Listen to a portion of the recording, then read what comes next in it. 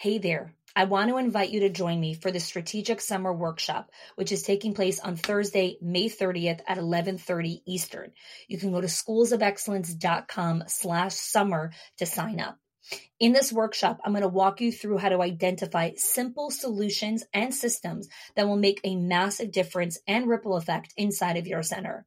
I'm going to help you create efficiency where you need it most and understand what is causing your school to feel so hectic and where those big pain points are. We're going to clarify your center's priority system to improve this summer. I'm going to show you how to audit those systems. We're going to define your desired outcomes, and you're going to leave the workshop with a simple plan that will make huge impact. And by simple, I mean very simple. No complex, no multi-step processes, super, super simple. No one has time for long things. No one has brain capacity for extra stuff. We need simple things that have massive impact. Go to schoolsofexcellence.com/summer and I'll see you there. Welcome back, everyone, to the Schools of Excellence podcast. This is part 2 in our 2-part series of the 2023 ECE forecast, where experts share their predictions and trends to set you up for success in 2023. In this series, I'm chatting with 14 childcare industry experts to help you look ahead in the key areas of your business and childcare. We're covering topics like operations, financials, branding, marketing, leadership, culture, and so much more. This will let you in on what leading experts in the industry are seeing and how to prepare your business for success and excellence in 2023. So last week we started and we spoke about operations, financial excellence, and marketing. In today's episode, we're covering leadership, culture, and branding. So let's dive in.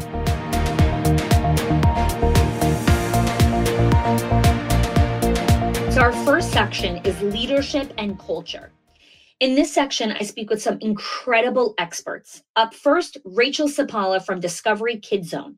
In our conversation, we talk about staff accountability and systems for tracking performance for improved staff attraction and retention. We talk about how to be transparent with your team and your clients, which are your parents, how to communicate, how to be transparent, and how to show up with confidence. We also talk about how to identify leaders in your business and how to build a strategic plan within that. This is a phenomenal conversation. Next up, I chat with Vernon Mason, who at this point probably doesn't need any introduction.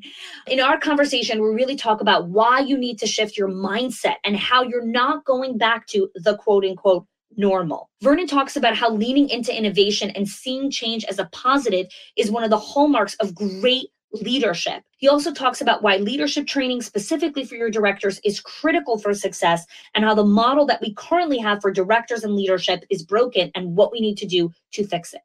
Next up, I chat with Lori Buxton from Early Learning Leaders, the Association for Early Learning Leaders.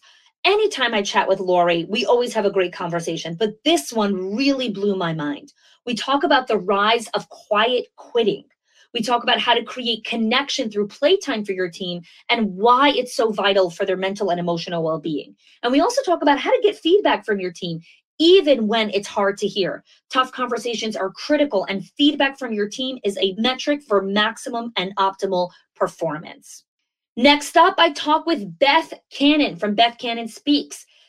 Anytime I chat with Beth, it is always going to be super fun and enlightening. And we also go rapid fire because we have a lot to share in that time frame. So in my conversation with Beth, we talk about switching your mindset to leading out of the crisis, not in a crisis anymore. We talk about why friendship is so important with your team and the community aspect. And this is such a great conversation. Beth has been a phenomenal friend and so grateful for her friendship. So this part of the conversation gets really great. And then we talk about asking important, but really tough questions to improve and better yourself as a leader.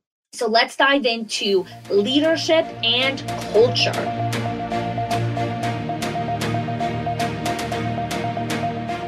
Tell us a little bit about some of the trends that you are currently seeing happening in the childcare space. And by trends, I don't mean like what's new and what's up and coming, but more like the patterns, what we're actually seeing happening in the industry today.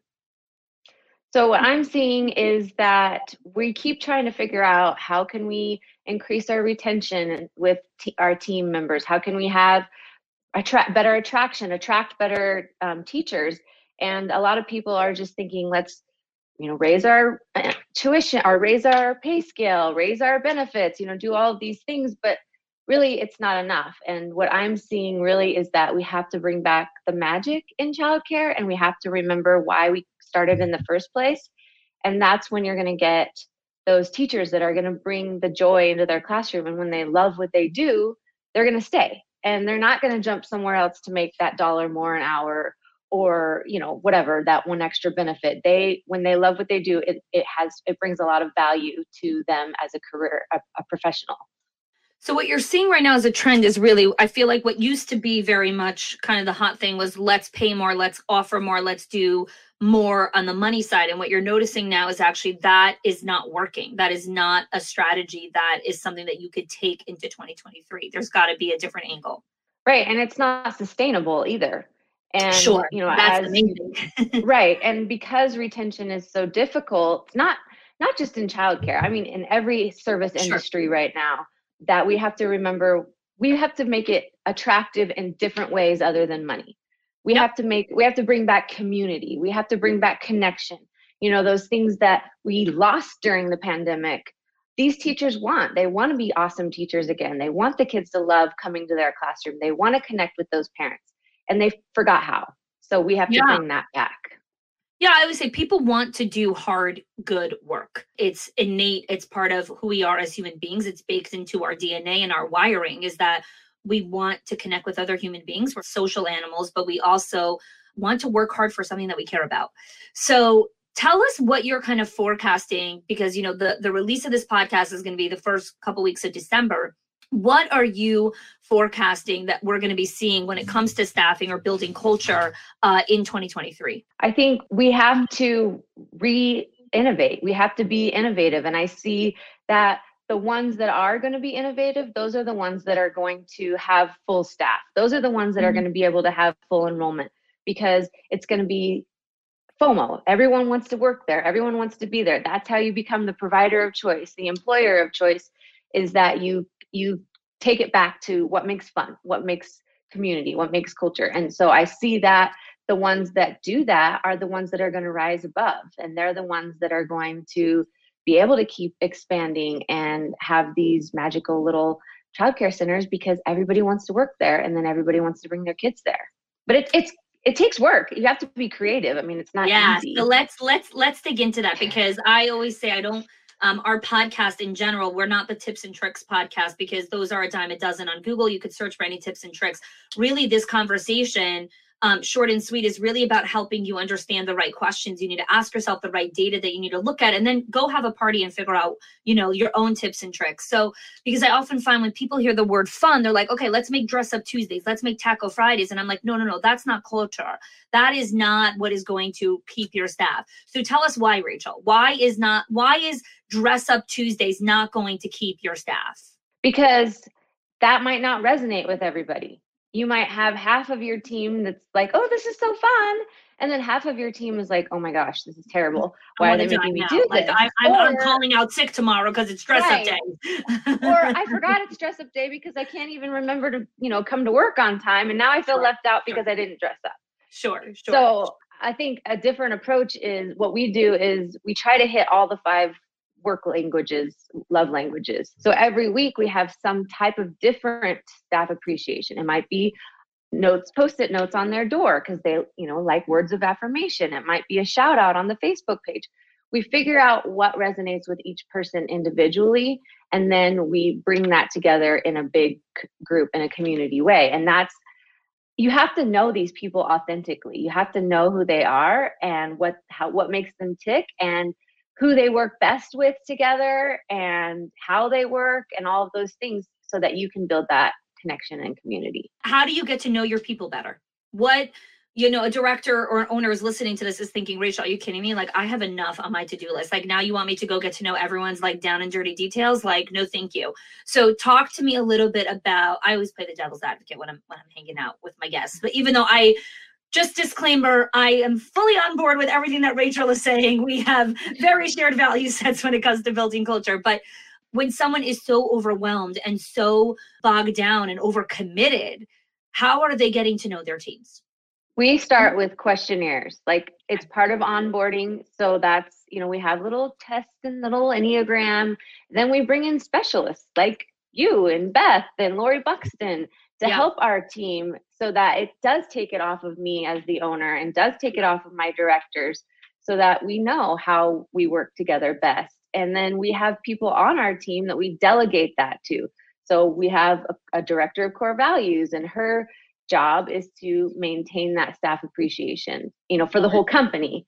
And then we also have, one of our assistant directors just said, I want to help with this. And so she's really great at, keeping track of everything. She's very organized. So she has everybody's work appreciation and how they worked best and what not to do. And she's made these charts for everybody on our team. And as new team members come in, they add to it. So, I think it's about just doing things smarter at the beginning, work smarter, not harder, by doing, the questionnaires and things like that, but also bringing in experts and delegating to people on your team. You might have a good teacher, a really awesome teacher that's great at connecting with people. Make her your social mayhem. She's the one that's going to go around and get to know everybody's quirks and whatever, and then share it with the rest of the team.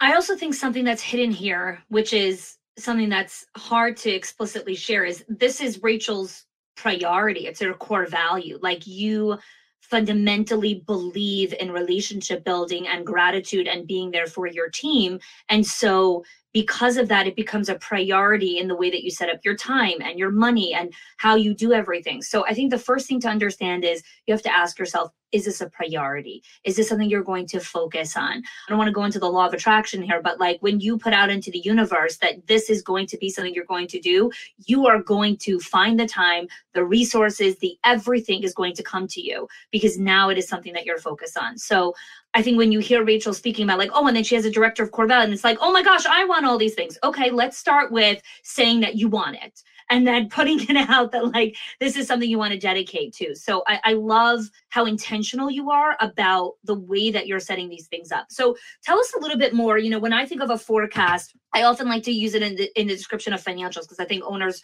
really understand that concept, right? So when I go to my CFO and I tell her, give me my cash flow projection, give me my forecast, tell me what's coming. Why? Those numbers inform decision making. So can you give us a little bit about when you look at this forecast, how can you give us some data that will help our owners make good decisions for their centers?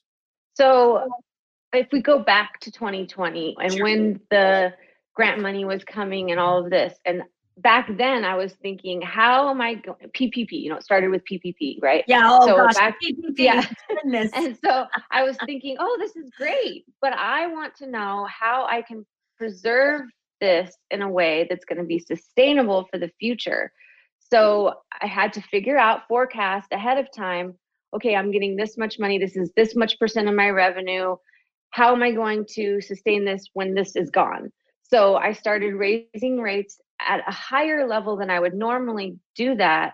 So I was, going up to 10% every single year because I knew that that money was going to go away. And I knew that those staffing costs were going to be much higher. So it had to sustain itself. So as far as forecasting goes, I think you have to be very consistent and intentional with raising your rates.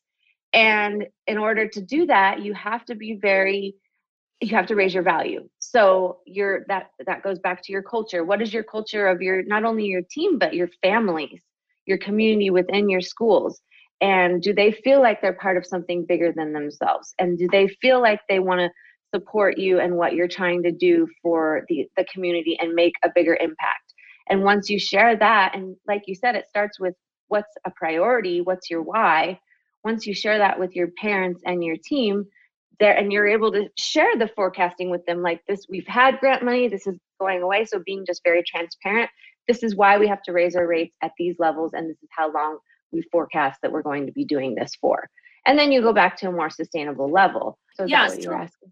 Yeah, for sure. And again, these things go in a bunch of different ways. But let's talk a little bit about the tuition rate increase, because one of the parts that no one has actually spoken about is the mindset around this, because there is absolute levels of level 10 fears of increasing tuition rates where, now they're going to leave, now this, now that. So talk to us a little bit about some of the data around increasing tuition rates. Like what is kind of, I don't know, best practice where you're like, anticipate X amount of families leaving when you do a tuition increase or whatever it is. Can you give us some of that information so that owners can sit in their own feelings and then make the decision that's correct for them? First of all, I was terrified when I started doing more regular tuition increases, and I didn't do it for a long time. And when I finally did, I had one parent complain, and so then it started just becoming this thing. I think giving them ahead of time. So in our policy, it says, we can raise it from 3 to 9% or more, depending on what the cost of living and all of that is. So they know that ahead of time. We give them a 30-day notice as to when a tuition increase is coming. We explain why we're doing a tuition increase. So for example, our staff costs went up 19%. So we said we're doing a 10% tuition increase because our staffing costs went up 19%, and we're trying to keep up with the trends and all of these things. And then showing the parents why you are the provider of choice, and having confidence in all of that when you're doing any of those. You have to have confidence. I think that's what it comes down to is right. And that's what I want to talk about here. Where are they finding that confidence from? Where are they finding that within themselves to be comfortable to make those decisions? Because so much about leadership, and if I think about the forecast for 2023, the leaders who are resilient and confident in who they are and how they show up in the world are the leaders that play to win always. I think having your team back you is huge. So like you said, having that purpose, having whatever, sharing your why from the top down, then it bleeds from the inside out, and having your team support you and back you in everything that you do. So starting with them and saying, this is what's happening, being transparent, this is what we need to do to keep up with the tuition and, all of these things. So we're going to be raising our rates at this level, and at this level, this is what our plan is. So that when it comes down the pipeline and you're the one that says, here, I'm raising the rates, you have your team surrounding you saying, yes, we're raising rates and this is why. And I believe in what, my owner is doing, and this is what's going to keep our company going and even growing. So I think having your team support you is what gives you a lot of confidence. 100%. So let's look at my final question here, some action steps. What are some concrete action steps that our owners can take during this season to consistently prepare them appropriately for whatever comes at them? No one truly knows the forecast for 2023. We could do all the best forecasting on this podcast, but truly no one knows what tomorrow brings. And so walk us through some of those action steps of how we can best prepare ourselves. I think having a really strong leadership strategic planning from the beginning is super important. Whether you're an owner operator, you're the director and you have an assistant director, or it's you and your husband, or you and a lead teacher, whatever it is, you have leaders on your team that are surrounding you. So you need to figure out who those people are, identify them, and strategically plan from the beginning and say, these are what our numbers look like. Just open up your books and be honest and transparent with them.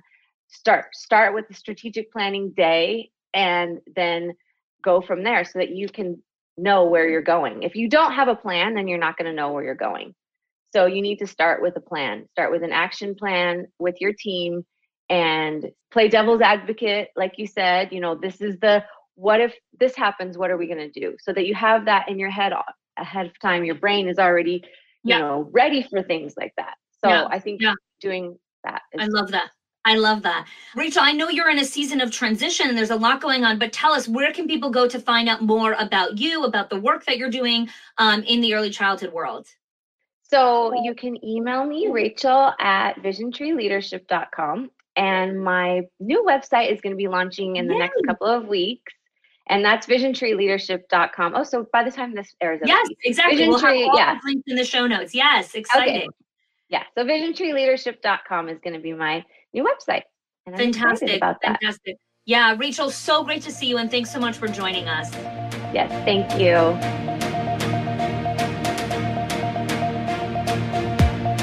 The goal of this entire series is to really help bring great data, trends, and forecasting of what's to come so that our ECE leaders can make really great wise decisions with their childcare centers, with their staff, with their cultures, to really help us go into what this next year is really going to be all about. So Vernon, I'd love for you to kick us off here. What are some of the trends that you're seeing currently in the landscape of early childhood? Everything that I see when I'm out talking to directors and owners, everything seems to be revolving around staffing, the lack of staffing, the quality of staffing, the tenure of staffing. Everything just seems to be revolving around that. And it seems as if we're swimming against the current, I guess you would say, in some ways. We still have some mindset of pre-2020. And we still have people thinking that things are going to get back to normal and thinking things are going to get back like it used to be. And I think there's been this slow revelation of this is our reality. We've got to we've been handed this situation. Now, how do we go from here? Yeah. Tell me a little bit about what are some, because I love that you're addressing the mindset piece because no one's really spoken about this yet. What are some of the conversations or, if you would say, maybe symptoms of an owner who is still living in this kind of pre-world as opposed to the current state of reality? Well, a symptom is that not being innovative at all, that not changing things, that just closing classrooms because they can't find anybody they think is a good candidate, or losing staff members and complaining, spending a ton of time complaining about what's out there, what they're not getting, instead of putting the work into how do we become something, how do we become a program, a company where the youngest people, we become the go-to place for the youngest people rather than, so we've set up our companies as for people my age, right? That sure. Our policies are what we offer them, our compensation, our benefits, everything is set up for those people. And the youngest generation many of them are not interested in a 401k at this point. I'm not going to be here in 3 years, and that's also part of the mindset is we also have to stop beating ourselves up and realizing that people are not going to come and stay with us until they die. Yeah, that's the mindset of my dad, right? He's like, you only get one job in your life, and that's the job you're supposed to have for always. And I'm like, Dad, no, it doesn't work. And my dad's not even that old. He's 60, and he's still in. Anyways, yeah, this is hilarious. Oh, he's 60, so I could be your. I could be your mom. You could, Vernon. That brings a whole other mindset. Thank you, honey. I appreciate it. Well, let me feel very old. My dad got married very young. He became a dad at 21. So I will give him that.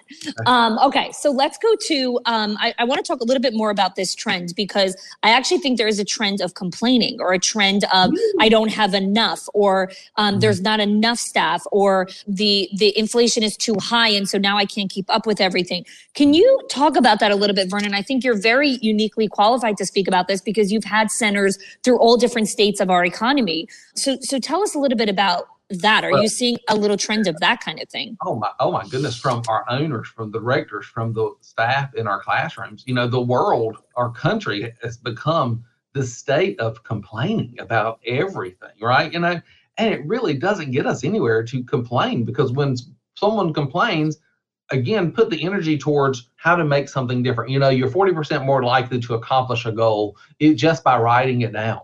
So instead of, I'm going to let you complain about it once, right? I'm going to let you, the second time I'm going to say, what's the plan?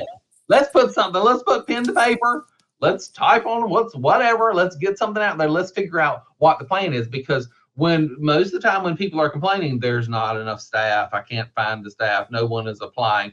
And I'll say, what have you done innovatively? I love that question. What have you done differently than your competitors? Because keep in mind, every competitor around you is in the exact same boat. Yeah. How do you shine bright? How do you have your light up there going, pick me, come over here, right? What are you doing that's different than the other ones, right? What are we doing? How are you attacking the whole ghosting scenario when people come in and work a day or 2 days or a week and then they leave and you're like, did they die? what happened to people? They don't call back. Their phone there's no messages. It's like, did they use a burner phone when they contacted me? What's going on? So what are we doing? What are we doing differently? And so you can't. What is it? It was Albert Einstein that said, keep doing what you're doing, but it's a different outcome. One of the definitions of insanity. Yeah. But what are we doing differently? I love that. Vernon. So, when we understand a little bit of the trends, or a little bit of the data of what we're seeing, when I look at a forecast, I like to be able to see a forecast that helps me make good decisions, right? So we look at a financial forecast because it helps us see, here's your cash flow forecast, here's your whatever it is. And that informs the decision maker or the owner. Okay, here's how I'm going to use my resources. So I'd love for you to give us some insight into what your forecasting is really coming in 2023 in this early childhood world that can help our owners make some really wise decisions. Right. And I've got a couple things to talk about. Okay. And we've all heard about quiet quitting. And what are we going to do about that, right? Well, what we have to realize is that the workforce now, they consider more than just the pay. It's more than just the money that they're making. They want to be motivated. They want to be appreciated, right? That is all part of the package. So that, we go back to what was that saying? A good day's work for a good day pay. Those days are over, right? Those days. I don't even know that quote. What they used to say many, many years ago is, we're going to pay you for your day. You're going to give us a good day's work, and you're going to go home and be done, right? And that's not the reality that we live in anymore. People, it is not, literally 15 years ago, 10 years ago, even up to 5 years ago, it was a bonus if you were showing appreciation, tangible appreciation to your employees. And everyone thought, oh, look at me. We had a Christmas party, or we had a professional development, and we gave out all those prizes. Oh, look at me, I'm doing so great. Well, now that is expected. That is part of the norm, right? Yeah, so, we think we're going to do things like that, and it's going to curtail things, but in reality, that's the minimum. That's what they are expecting to do. The other thing that I foresee coming is, I think that the public and the people inside of our industry are finally having a true understanding of the true cost of care. For decades in our industry, we have provided and we have stepped up to the plate every time a QRIS program came up, every time they lowered a ratio, every time they increased a teacher education requirement, etc. We just because we're fighters. This industry, we are fighters. And every time they challenged to do something, we stepped up, and we stepped up. But what didn't keep up with us stepping up is the reimbursement, what they're paying us, our tuition.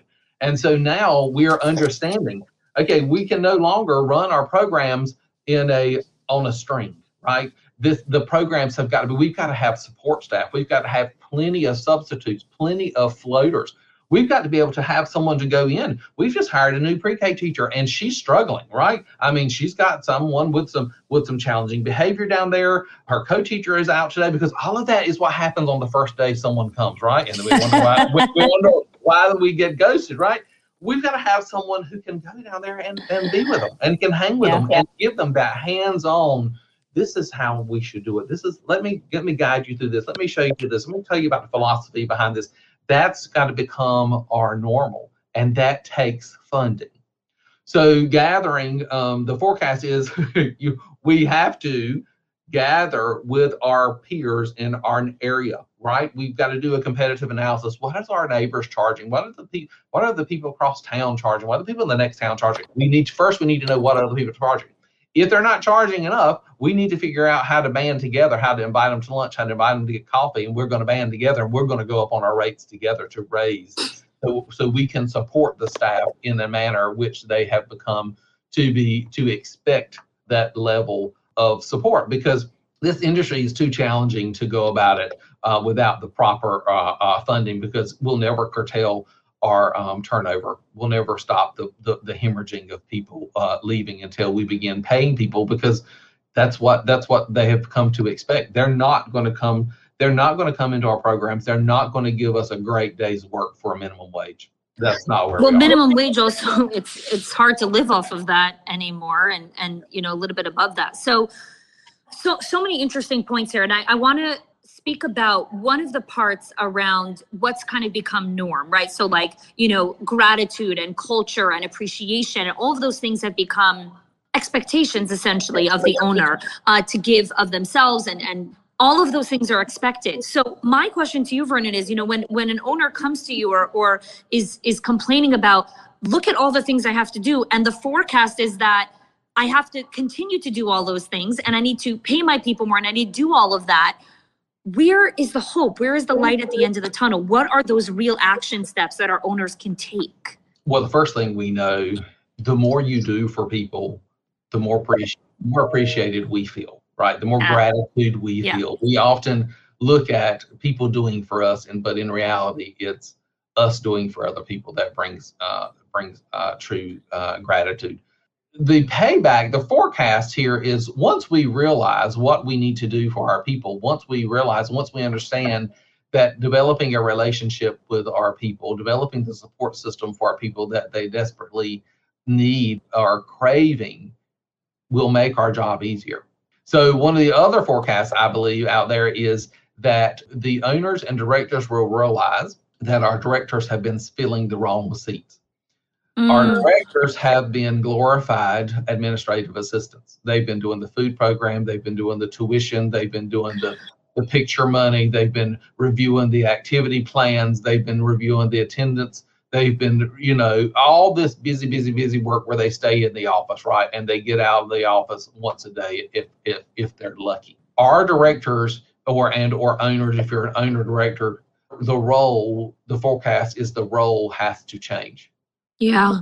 Those directors will need to be in classrooms, not covering, not in ratio, right? Not driving buses. That's what I'm talking about. They will need to be side by side with their team, supporting them, nurturing them, motivating them, applauding them, right?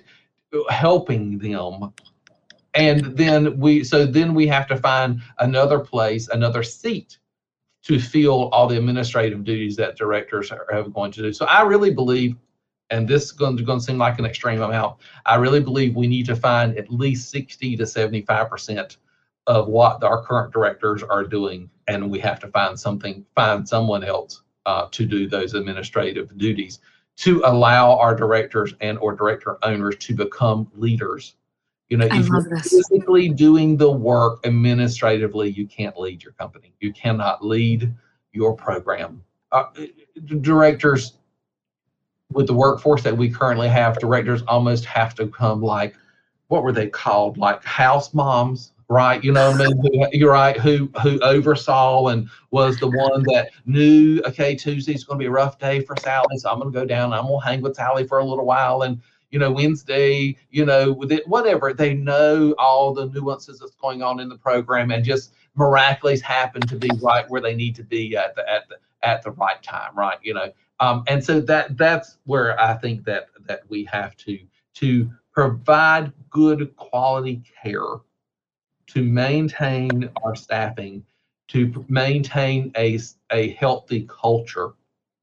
I believe that's what it's going to take to get us there. I think you're saying something so fascinating, Vernon.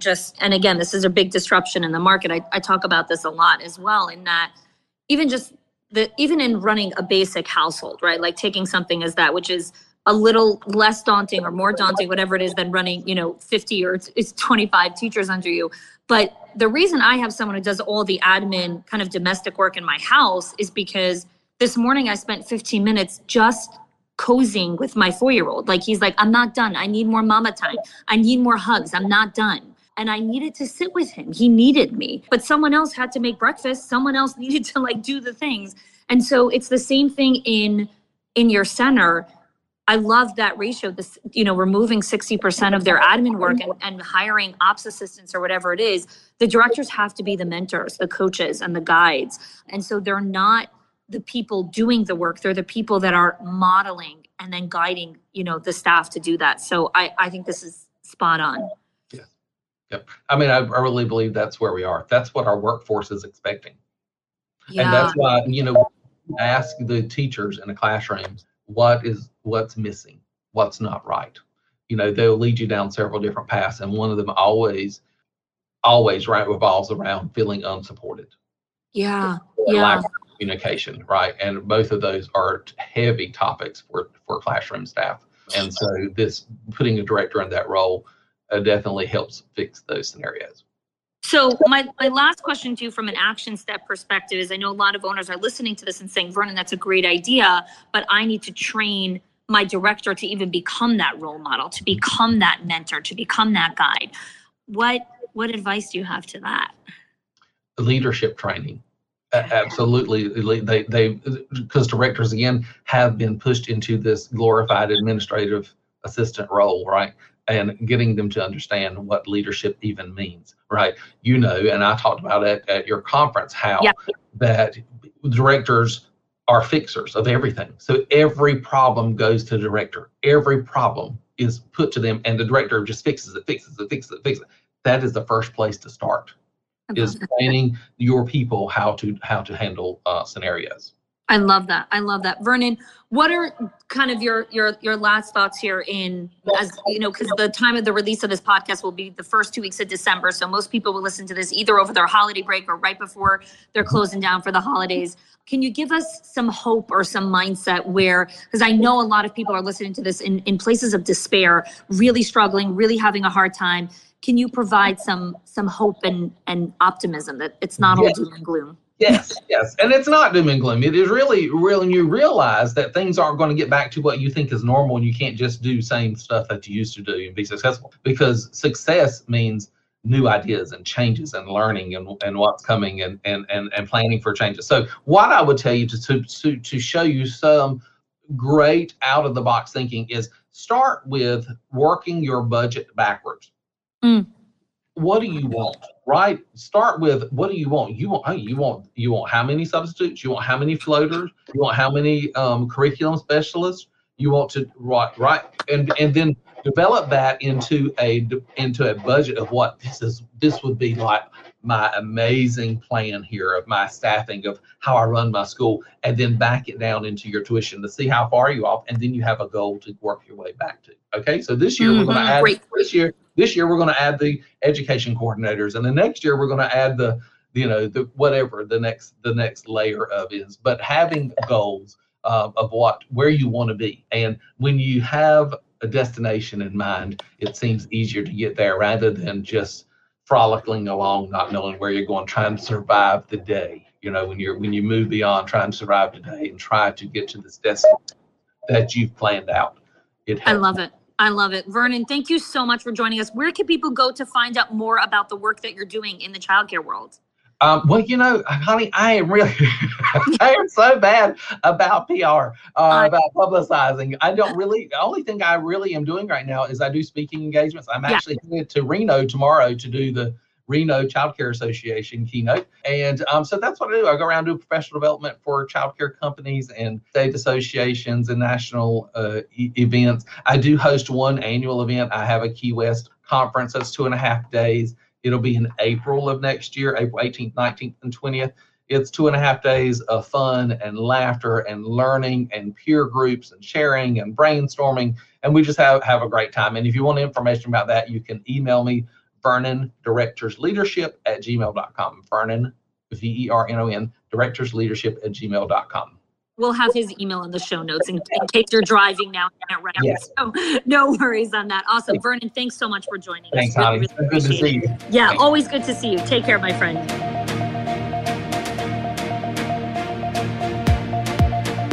I'm so grateful to have here with me my good friend and mentor, Lori Buxton. And I want to jump right into my first question around what are some of the trends that you're seeing in the industry right now from your unique vantage point and perspective as a leader in this industry? So thank you so much for letting me be part of this very special podcast series. And I, first of all, thank you. I'd never considered myself your mentor. I kind of considered it to be the other way around. So that was a huge compliment. Thanks. Okay. So this conversation and this kind of trend just came across my radar yesterday. So this is brand new, fresh, hot off Lori's presses anyway. Some of you may already be aware of this, but it was a little bit of a concerning observation that I think we need to have on our radar. So I came across this term called quiet quitting. And I'm like, okay, well, what is that? And the gist of the conversation that I had with a colleague was that this is becoming a more common trend with our younger leaders. And it's a trend that we need to take a closer look at. And I'm going to give you like a really Reader's Digest version of what it means, because it's different from the great resignation that we experienced through COVID. So this quiet quitting, what they're saying is that it's a stepping back from the hustle culture that we often experience. And I would say that's especially present in our field, but this hustle culture without actually leaving or resigning. So practically what that means is that they're showing up and they're doing the job as outlined in a job description, but they're not as inclined, inspired, compelled, motivated, whatever words you want to insert, to do the above and beyond. Now, the knee-jerk reaction to some more seasoned leaders who come from a culture of, put me in, coach, whatever you need, I'm there for you, is to say, well, they're being soft, or they're being lazy, or they're being things that, and these are not maybe conversations that we have in public, but we think these things. And if we're thinking them, then it's affecting our attitudes and our behaviors. Mm-hmm. And so if our knee-jerk response is, well, they just need to get over it, we're going to create some mountains where we could have been dealing with molehills in the relationships that we have with our people. And one of the things that I found most interesting, and why this matters to us as leaders, is that the reason they're approaching this retreat from the hustle culture is because they're seeing the short and long-term effects that it's having on the people that they follow. Their seasoned leaders are exhausted. And I've been, we were talking in the green room, I've been on the road a lot this season. And I've been with small teams, I've been with large groups, and just about everything in between. And I am seeing a very persistent and consistent theme of very tired and exhausted leaders. Owners, executive leaders, the ones that are really making the decisions and living life at 20, 30,000 feet. Yeah. And if I'm seeing it in this just real microcosm of time with them, then what are the people who are with them day in, day out seeing? And what are they experiencing in the outflow of exhaustion and burnout and the overwhelm? And when they see that, it's like trying to sell this leadership and this growth opportunity. You are really such a proponent of creating growth opportunities, and that's wonderful, and I believe that too. But if the proposition looks like somebody that's dying of their job, how many people are going to raise their hand for that? And I think that we have to really take a look at that, not just at a glance, but take a deeper dive into what we can do to affect change there, because our staffing concerns continue, and we have to ask people to step up and to step in and to lean in and all these things. But if they're not motivated and inspired to do that, and they're showing up with this quiet quitting position, that's going to become a real problem down the road.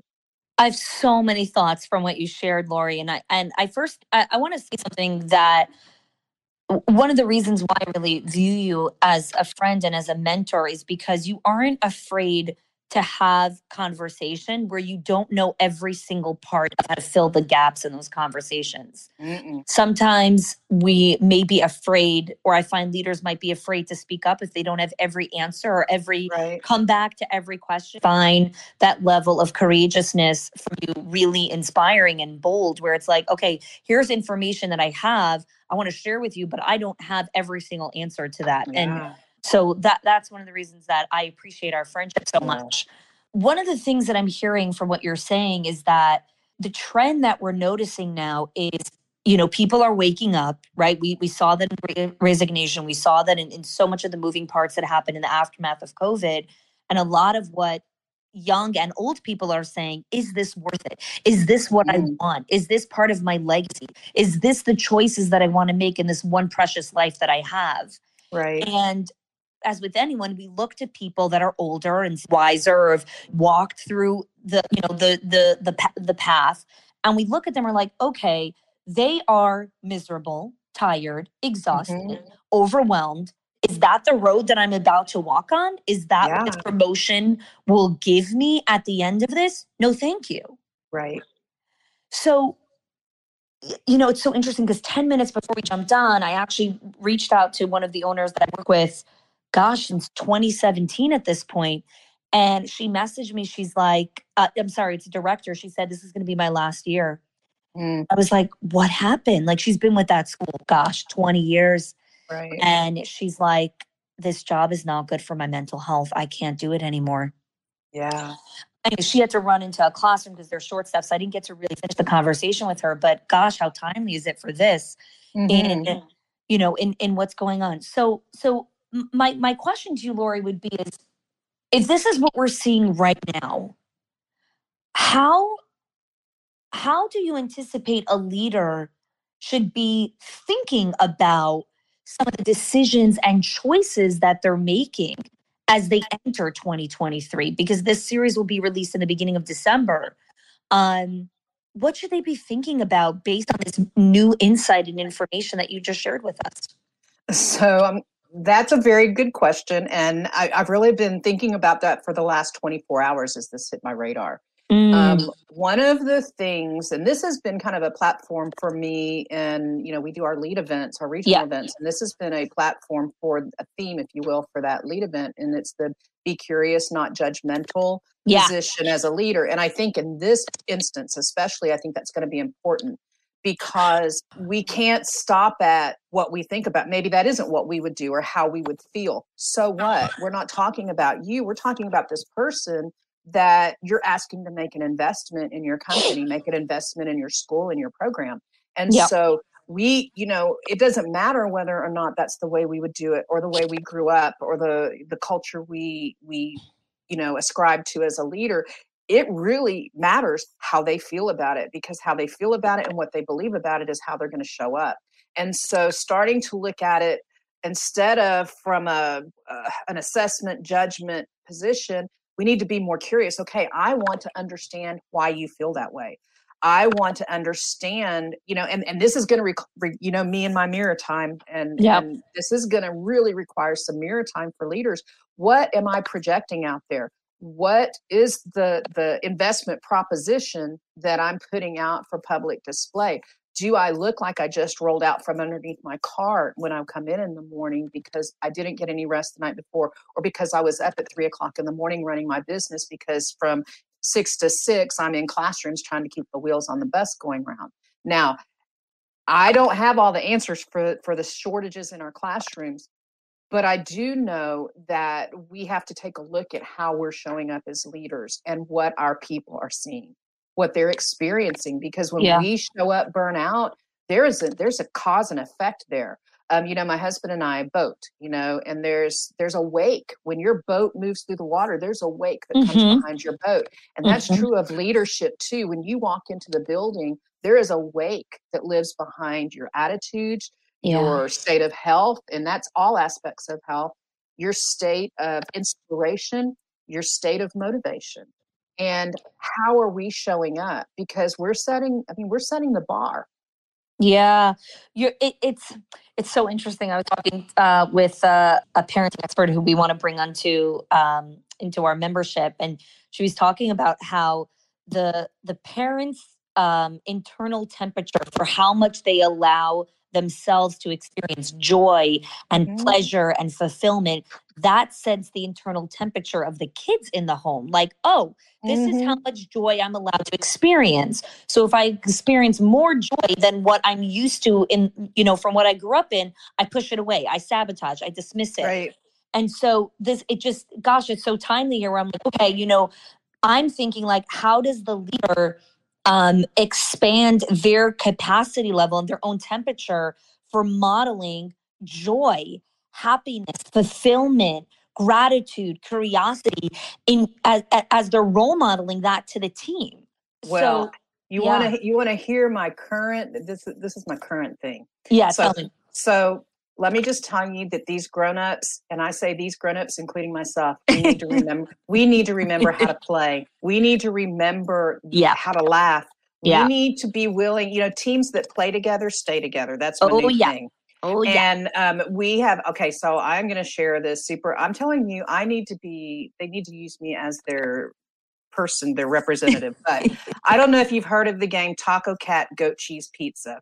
Nope. But it is, you need some of this in your life. It is a card game that's like a 21st century slapjack with twists. Ooh, and fun. It is fall off your chair, run to the bathroom fun. Okay. And my 12-year-old angst-ridden granddaughter shared this game with me when I was in Oklahoma City in June.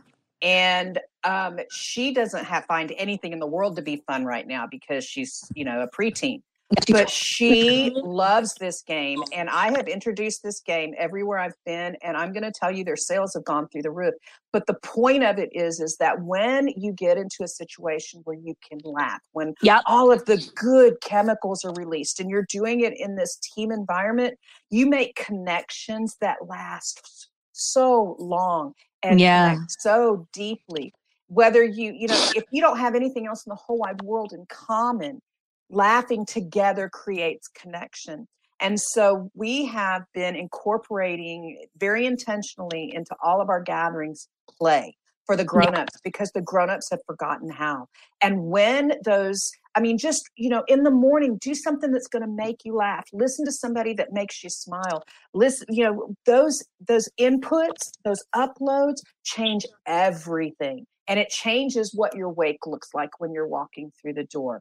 It changes a situation that could, come across your radar and completely take your wind out of your sails and turns it into an opportunity to look for the good instead of the bad, look for the opportunity instead of the challenge, because your whole perspective, your whole position has changed.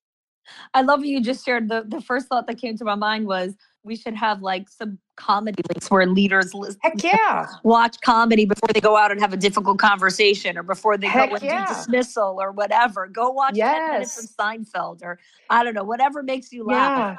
Well, and the science supports that adult learners are much more successful when they're in an environment that is filled with joy, happiness, and laughter. That when those chemicals are released, that the glue becomes so much richer and so much more effective for information to stick, for experiences to stick. And so if it's good for children, why in the world wouldn't it be good for grownups? But what you said was so true, that we self-sabotage and we take away permission from ourselves and from the people around us to be able to engage in that, because that's, you can be a professional. I consider myself to be extremely professional, but I also know how to have fun. I know how to play. And in fact, that actually elevates my level of professionalism, because when I show up, I can be the best version of myself. So I have an interesting thought from what you're sharing here. And because I'm thinking about this path where I'm envisioning kind of the young leader, and she's looking through the forest, and at the end of the forest, she sees this haggard, burnt out, tired leader. And she's like, I don't want to go down this path. Right. And so I'm thinking about something that I talk about often is reducing commitments, reducing the amount of things you say yes to, having more white space on your calendar, because truly those are the things, like the more committed we are, the more frazzled we are, the more the less attention we have. And what I found is anytime I bring this up, I don't think I've ever gotten so much pushback more to a statement like this, like, can you reduce some commitments? The pushback is intense. It's like, we have to do everything. We have to do after school program and this, and this, and this, and this. And I'm like, take one thing off your plate. Just one. And see what happens, and see if the world, and I think that there's a lot of reasons for that. I think let's talk. Well, I think one of them is that there's an element of, we've always done it this way, it's always been this way, and so this is the way it's going to be until the end of the world. And so they're unwilling to let loose of things that have become just ingrained in default. But I also think that there's an element, and we really need to take a look at this, and you and I've had some conversations about this before, is how much of our identity, our worth, and our value are tangled up in our calendar, tangled up in the jobs, the tasks. Because that's where you're sourcing your worth, your value, your contribution, your purpose, and your meaning. That is a huge problem, because it will never be enough. It becomes this black hole. Yes. Yes. And I'm just going to leave that answer at that because I want our listeners to just kind of sit with that. You know, the interview that we did, and I believe we repurposed that Facebook Live on our podcast. Where do you find significance? So I'm going to link that here in the show notes. So you guys can go and listen to that conversation that Lori and I had. That was a good one we had. It was one of our favorites. So good. Yes, that's why I repurposed on the show. I'm like, no, this needs to be a podcast episode also. It's I think it's titled, Where Do You Find Significance? So let me ask you, Lori, you know, we're just about wrapping up here. What are some concrete action steps? So I would say the first stop is sit down and have some real conversations with your team. And don't be afraid of the answers. Give them permission to speak honestly, transparently, without any judgment, without any, retaliation or consequence or anything. It needs to be a safe space for them to share. Bring up, say, hey, this has come across my radar, this quiet quitting. And I just want to see, and unpack it and say, I just want to understand where you are. And, if this is a place where you are, I want to talk about that because I want you to think about someone who's in a quiet quitting space. Where is their sense of purpose in there? And where is their sense of motivation and their inspiration and what have you? Typically when someone steps out of the box of their job description, it's because they've been inspired to do so. And so ask them, it's not that we want you. And the other question is, what do you see when you see my leadership? Who do you see? What is the wake from my leadership? These are tough questions because the answers can be a little tough to hear, but what you don't know and what you don't ask can and will hurt you. And so I would say, start there, start having, there's a reason you said, you mentioned, my courage for, having tough conversations. It wasn't always that way. I lived as an ostrich for many, many years, and there was a cost to that. And I figured that even if I don't get it right the first time and I don't have all the answers, at least we've started the conversations and that's progress. What I don't want is I don't want someone to go from quiet quitting to gone, especially someone who I've invested, my time and my resources, my heart and many other things into and never really understand why they left. Yeah, it's painful to hear that. And I think the fear of asking questions like that is very visceral. It's wow, I don't know what they're going to say. And that's exactly where the courage comes from, right? It's the uncertainty, it's the unknown, and it's stepping into that kind of abyss and saying, okay, but I'm going to have the courage to ask. Right. And it's communicating to them that what they have to say and how they're experiencing their workplace, their relationship with you, your leadership, that it matters to you, that they are just not, a name on a schedule or a face in the crowd. Lori, this has been, as always, just valuable, meaningful, and insightful for me to think about. And I'm grateful for your time and I'm grateful for our conversation here. And I hope that leaders take the time to take a journal, reflect a little bit on some of the questions that we shared here today, hopefully step into your centers after this with the courage to have those conversations, because I think the ripple effect will be tremendous. Absolutely. And of course, my feelings are reciprocated. And I encourage you guys, start reading about this quiet quitting and what it's about. Get the perspective so that you come to the conversations equipped with the right questions and with the right heart posture to be able to have real, meaningful dialogue with your team.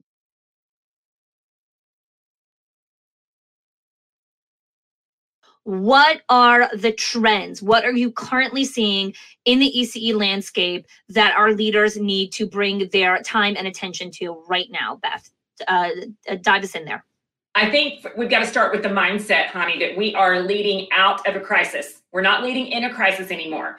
And so many leaders that I coach and train are in that survival mode, right? And so what I'm starting to see is people are starting to apply more. Things are starting to get settled. We're not having to deal with so many COVID protocols. And so the mindset has to shift. You're no longer leading in a crisis. You're leading out of a crisis. And if you're leading with your February 2020 mindset, you're going to be left behind. You're not going to be able to lock arms with the people who you have trusted to lead your organization with you and lead them into this next season. I got chills when you wrote it, and I got chills again when you said it. I think this mantra, I am leading my team out of a crisis. Can you walk us through a little bit of the differences between a leader who's leading during wartime, during an actual crisis, versus a leader who's leading their team out of the crisis, and then a leader who's leading in a time of plenty? Because that's coming. Guys, I know it seems all doom and gloom, but plenty comes, right? Like the times of abundance come. Everything works in a cycle. Well, I think we have to hold space for that crisis we just came out of, honey, because the world had never been through that in our lifetime. We didn't know what to do. We were like, okay, we're going to keep kids safe. And what are we supposed to do today? Like, we did not have a plan going forward, because the truth is no one can tell us. And now the CDC is even looking back and saying, whoopsie, sorry, we were a little bit confusing about the things that we told you to do. So we didn't know. We did what we had to do to survive. And Craig Groeschel, one of my favorite leadership gurus, says, your culture is a combination of what you create and what you allow. And every single leader I know, myself included, allowed a lot of things to happen over the last 2.5 years we would have never allowed prior to that. So with that mindset, what have we allowed prior? And now what do we need to shift as we're going into it? And I think it goes back to finding the connection with your staff. And again, the great philosopher Charlie Brown says, no one is successful unless other people want them to be, right? Another great philosopher. Your team needs to know, like, and trust you as a leader. They need to know that you're going to be there, even if you're not as on site as much as they would like for you to be, even if you're more of a hands-off leader. And I see, we've got a variety, I'm sure, that listen to your podcast. Sure. But it's creating this connection and this chemistry among your team, right? It's figuring out, why do people stay? Why are they here? Why are they staying? How can you remind them of their why on really hard days? Because hard days are still here. Hard days are coming. They're dealing with so many different challenges coming out of it. But I think you have to go back to realizing, like, we don't know anything anymore. Question everything. And I would say onboard everyone. Figure out your onboarding system. Figure out what it is. How are you going to attract, train, and retain your people? Onboard everyone. It's a new day. It's a new start. And so we can't lead out of this crisis into a new transitional season when we're still carrying the baggage and the habits of that old season that zero people want to go back to. Yes. Okay. This brings me straight into my next question around, what is the character and the identity of the leader who leads their team out of crisis? Because, when survival becomes a habit, right, which essentially it's when you're 3 years into something, it's habitual. And we want to break that habit, right? We want to become a leader who's leading out of crisis right now. What is some of the character, the value, the identity of that leader?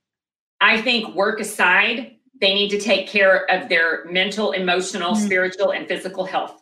Because you cannot lead well unless I think, for me, I can't lead anything well unless I am intentional about taking care of myself personally. I've heard you talk about the pre-care, right? You take care of yourself before you get into the crisis. And then when you're there, you're better prepared for battle. I mean, soldiers go through training to prepare for battle. You've got to take care of yourself. So I think it's getting your house in order before you walk in the door of your center is one of the most important things. And so many educators I know are so busy pouring into other people that they don't pour into themselves. And then they're left depleted, right? Because we're not just tired, we're depleted. And you're not just stressed, it's you're teetering on, you're teetering on that burnout. So I think taking care of yourself and then being a leader who sees people, and you heard me say before, right now, seeing people is your superpower. So everyone from your top talent down to your bus driver or your infant teacher, or, the people who are actually the boots on the ground that are doing the hard work, listening to them, showing them value, leaning in. It's not money. It's not bonuses. It's not raises. It's helping those people who are truly empathetic, caring people, who are impact-driven people. Lean in and listen and just let them know on a regular basis, you're valued, I see you, and you're appreciated for the hard work that you do. And I think we sometimes have to get down from the castle and come down into the trenches. And I did it yesterday, and I'm telling you, their jobs are hard, honey. Their jobs are really hard right now. Oh, it's gritty, it's messy, it's all the things. So one of the things I want to zoom in on is, so the character and the identity of this leader is someone who takes care of themselves. It's someone who knows what they need and fuels themselves. And so when a leader is listening to this and they're thinking, okay, Beth, but I don't have time for that, but I still feel like I'm in survival. How do we start to understand that the only way to lead the team out of this is to come from this calm confidence place, from this place of just this balanced wholeness? Well, I would ask them to think about, if you're listening, where are you now? How do you feel now? And how do you want to feel when December gets here? How do you want to feel after the end, or whenever we're listening to this, right? However you want to feel at the end of the season, you've got to reverse engineer that. If you're feeling overwhelmed and tired and beaten down right now, you cannot continue to do the same things that you're doing. So what do you need to do differently? And a lot of people don't want to hear the answer of to take care of yourself. Yes, we all have the same 24 hours. We absolutely do. But if you pay attention to the tension of your own life and your own heart, you'll realize something has to change. And there are strategies like you and I both teach about time management and blocking time out on your calendar and putting that self-care on your calendar. And maybe it's that you go grab a 10-minute walk in the morning, a 10-minute walk in the afternoon, or you move your body at lunch, or you plan a few meals instead of running through the drive-thru. I mean, there's so many small things that you can do that will elevate your heart and your mind and your body. And that's going to better give you the energy to pour back out into people, because you can't pour from an empty cup. So I think it's the taking care of yourself. And two, just knowing your values, knowing what you stand for, being very clear on what your values are, what your brand is, because your values plus your culture that you've intentionally created, that's your brand. Yeah. Can we go off topic well, it's not off topic, but I want to go sidestep for 1 second here, because I think this is a huge part of taking care of yourself. So one of the components in my wellness routine that I realize in taking care of myself is friendship. Anytime I hang out with a friend or talk or just voxer you back and forth, my soul is healed. Like, I am calmer, I am better, I am more grounded. I am just like, I got this. And so friendship has become just non-negotiable for me. Like, I am texting friends, I'm going out for coffee dates. I blocked it every Friday morning now, starting in October, that I'm having a virtual coffee date with a friend of mine. So a lot of people hear this and like, yes, I need friends. I need to talk to people, right? But a lot of owners, I find, are lonely. Like, they really don't have friends. They don't have people to connect with. Can you speak to a little bit about why friendship is important? Because I know you and I I've been so blessed for our friendship, and then I guess an invitation to push people in that direction. Well, I think the realization, we are created for community, right? We were not created to be on this earth to do life alone. And entrepreneurship can be very, very lonely, because so few people really understand the challenges and the value, and the buck stops with you. Like, you're not looking over your shoulder for someone to come help you. Like, the person in front of you is not reaching back to say, come on, sister, you're it. You're on the front of the boat. And so I think finding your community, getting involved in programs, getting involved, going to conferences, understanding and seeing other people and making that connection. But it does take intentionality to do that. So whether it's in life, in your community, and I'm blessed. My mom is a great friend. She's had great friends. She taught me how to be a good friend. And my life is so rich because of the genuine friendships that I have, not just in life, but also in work as well. So find your people and love them hard, but you've got to step out and be a little bit vulnerable. And if you feel like you don't have friends, right, reach out, send a message, send a text, get into someone's DMs, go to a conference, come meet someone, reach out and have that connection, and then authentically ask questions. Because what I love about our industry is I do feel like that the majority of the people who are leading in our industry have an abundance mindset. We do what we do because we help.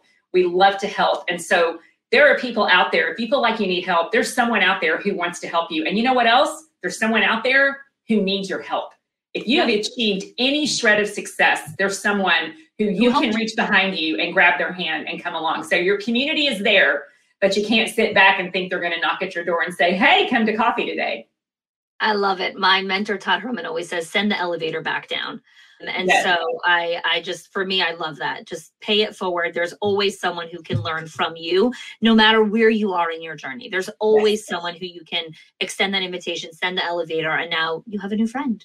So I appreciate that. Thanks for taking that little diversion on friendship there. So tell us a little bit about what you're forecasting that's coming in 2023. Just in what we're talking about leading out of this crisis, and some practical action steps that our leaders can take.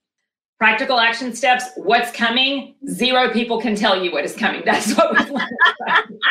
So I am not going to say that I can tell you what I'm seeing, and I can tell you what my hope is.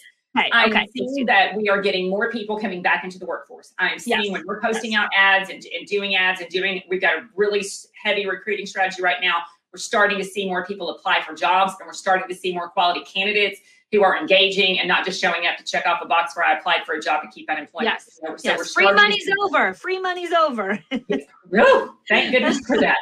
So I'm starting to see more people come back into the workforce. I'm starting to see early educators who left for a couple dollars more to go to Target are coming back because that was a soul-sucking job, and they want to make an impact and they want to work with kids. I am starting to see the eyes on the early education. Right. And so the more eyes, the more help, the more attention that our industry gets, that is nothing but hope. So if I could forecast, I would say people are paying attention to the great work that we do. So when all eyes are on you, you rock your thing. Whatever your thing is, you rock it. You have the best school in your community. You love your people. You love your team. You love your community, and you show up. And what is coming in 2023 are big, big blessings for those who are working hard and ready to catch it. I love it. I love it. So some action steps, Beth. You're super practical. You've got a lot of great tactical advice for leaders. Give us 2 or 3 that would really be helpful for us during this season. I would say your paper handbook is not a training tool. It's a policy document that no one's reading. So do something with your training process. So many teachers leave because they're not trained well. And I just heard it from one of my directors. She's like, the owner walks in, she's got 3 people onboarding, she's got a fire going on in the infant room, 3 teachers didn't show up on a Monday, and two of the 3 walked out and didn't come back the next day. Yeah. Seeing that everywhere. Get your onboarding nailed down so there is a or onboarding process. Get your handbook into some digital modules. There's free tools on the internet that can do that. Yeah. And you can link to that. I've got that free handout. You can link to it in the show notes. But yes, we will. Spend some time now creating a strategic, engaging onboarding process so that your teachers know what to know, think, and do on day 1. Before they get into your building, have a system to where they understand your culture and your curriculum and your compliance and your compensation. Make sure they know that before they come into the center. So when they walk in, you're not handing them a rule book and having adult story time with them. They're walking in and you're able to connect to them. You're able to welcome them. So glad you're here. Welcome to our family. I love it. I love it. I actually have 2 of our members are accountability buddies for their manuals to modules. They work together to keep each other accountable to get it done. They kicking each other in the pants saying, Mom, we got to do this. We got to do that. So yeah, we'll definitely. I love that. Yeah. When she told me, I was like, that's amazing. I love that you're holding each other accountable because it is work and it does take time. So I love that they found friendship with each other. What else? So pay attention to your training processes. And then also to, what kind of engaging training are you doing? I want you to think about your staff meetings. Are your staff meetings a list of all the terrible things that people are doing that are not following their rules? Or are your staff meetings engaging? Are they short, less than 30 minutes? Are they to the point? And do you have some roses and thorns in those staff meetings, right? Can you celebrate wins? Don't bring your people into a meeting and beat them down. No one wants to hear that, right? So, and don't use a meeting to berate one employee over doing something that you are afraid to have the conversation with them about, right? If one person is having some challenging things going on, address that person. Don't be afraid of that. And so engaging staff meetings, I think really, really matter. So do that. And then one really important thing, be humble. Have feedback. I am so intentional about having one-on-one meetings, and they're very simple questions. It is, I want you to tell me what you think I'm doing well, and I want you to tell me what you think my opportunity for growth is. And then I'm going to go back. I'm going to tell you, hey, here's what I think I'm doing well, and I would agree with you. My opportunity for growth is this. And then you switch it.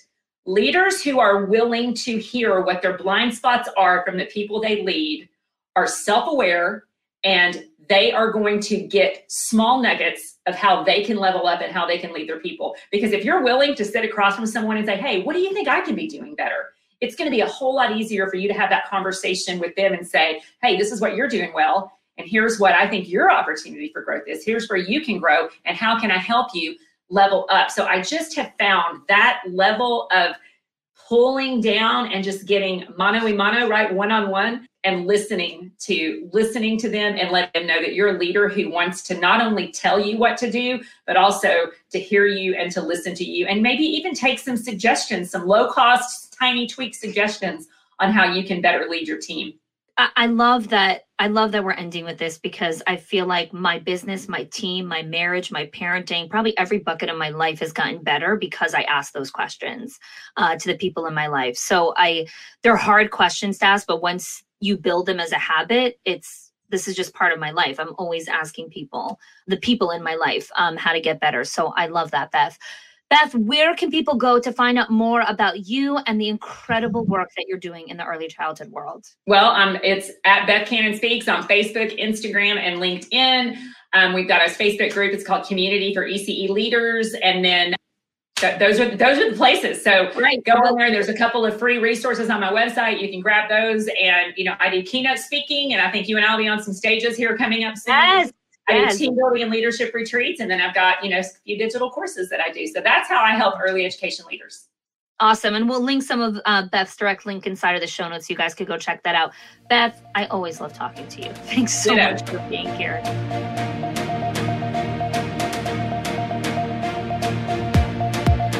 Our next section is on branding and organizational infrastructure.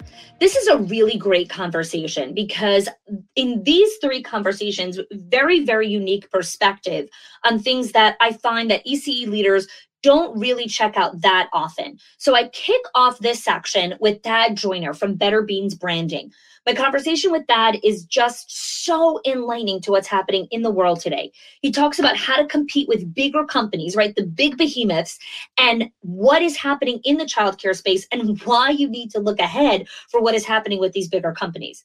We also chat about getting clear on what your brand is and what your brand story is. And Thad's got some great ideas when it comes to that. And we also talk about looking at long-term success. Where are the things in your business that you need to be building for decades from now, and start the process now? This conversation with Thad is going to blow your mind. There's just some really, really great insights inside of there. Next up, I connect with Brandy Woods from Childcare Millionaires. This is a great conversation where we really talk about organizational infrastructure. Brandy and I talk about how to use departments to make better decisions inside of your business. We talk about how to identify your opportunities and threats to make a concrete strategic plan for your business. And we talk about how to listen to blind spots from your stakeholders so that you can make better decisions inside of your business. This is another great conversation with Brandy Woods. And lastly, I chat with Brian and Carol Dupre from Childcare Genius. Just a phenomenal conversation. Brian and Carol have been in the industry for over 2 decades. They have a wealth of knowledge, of wisdom, and experience. And in our conversation, we talk about the how and the why of hiring and how it's going to get easier. We also talk about how and when to make decisions to close down a location if necessary. Really, really great insight into this. If you are questioning closing down a center, if you have a few centers that might not be operating at optimal performance, this is a great listen to. And lastly, we talk about how to take action today to not be stuck in the past or in the future. So I hope you enjoyed this section on branding and operational excellence.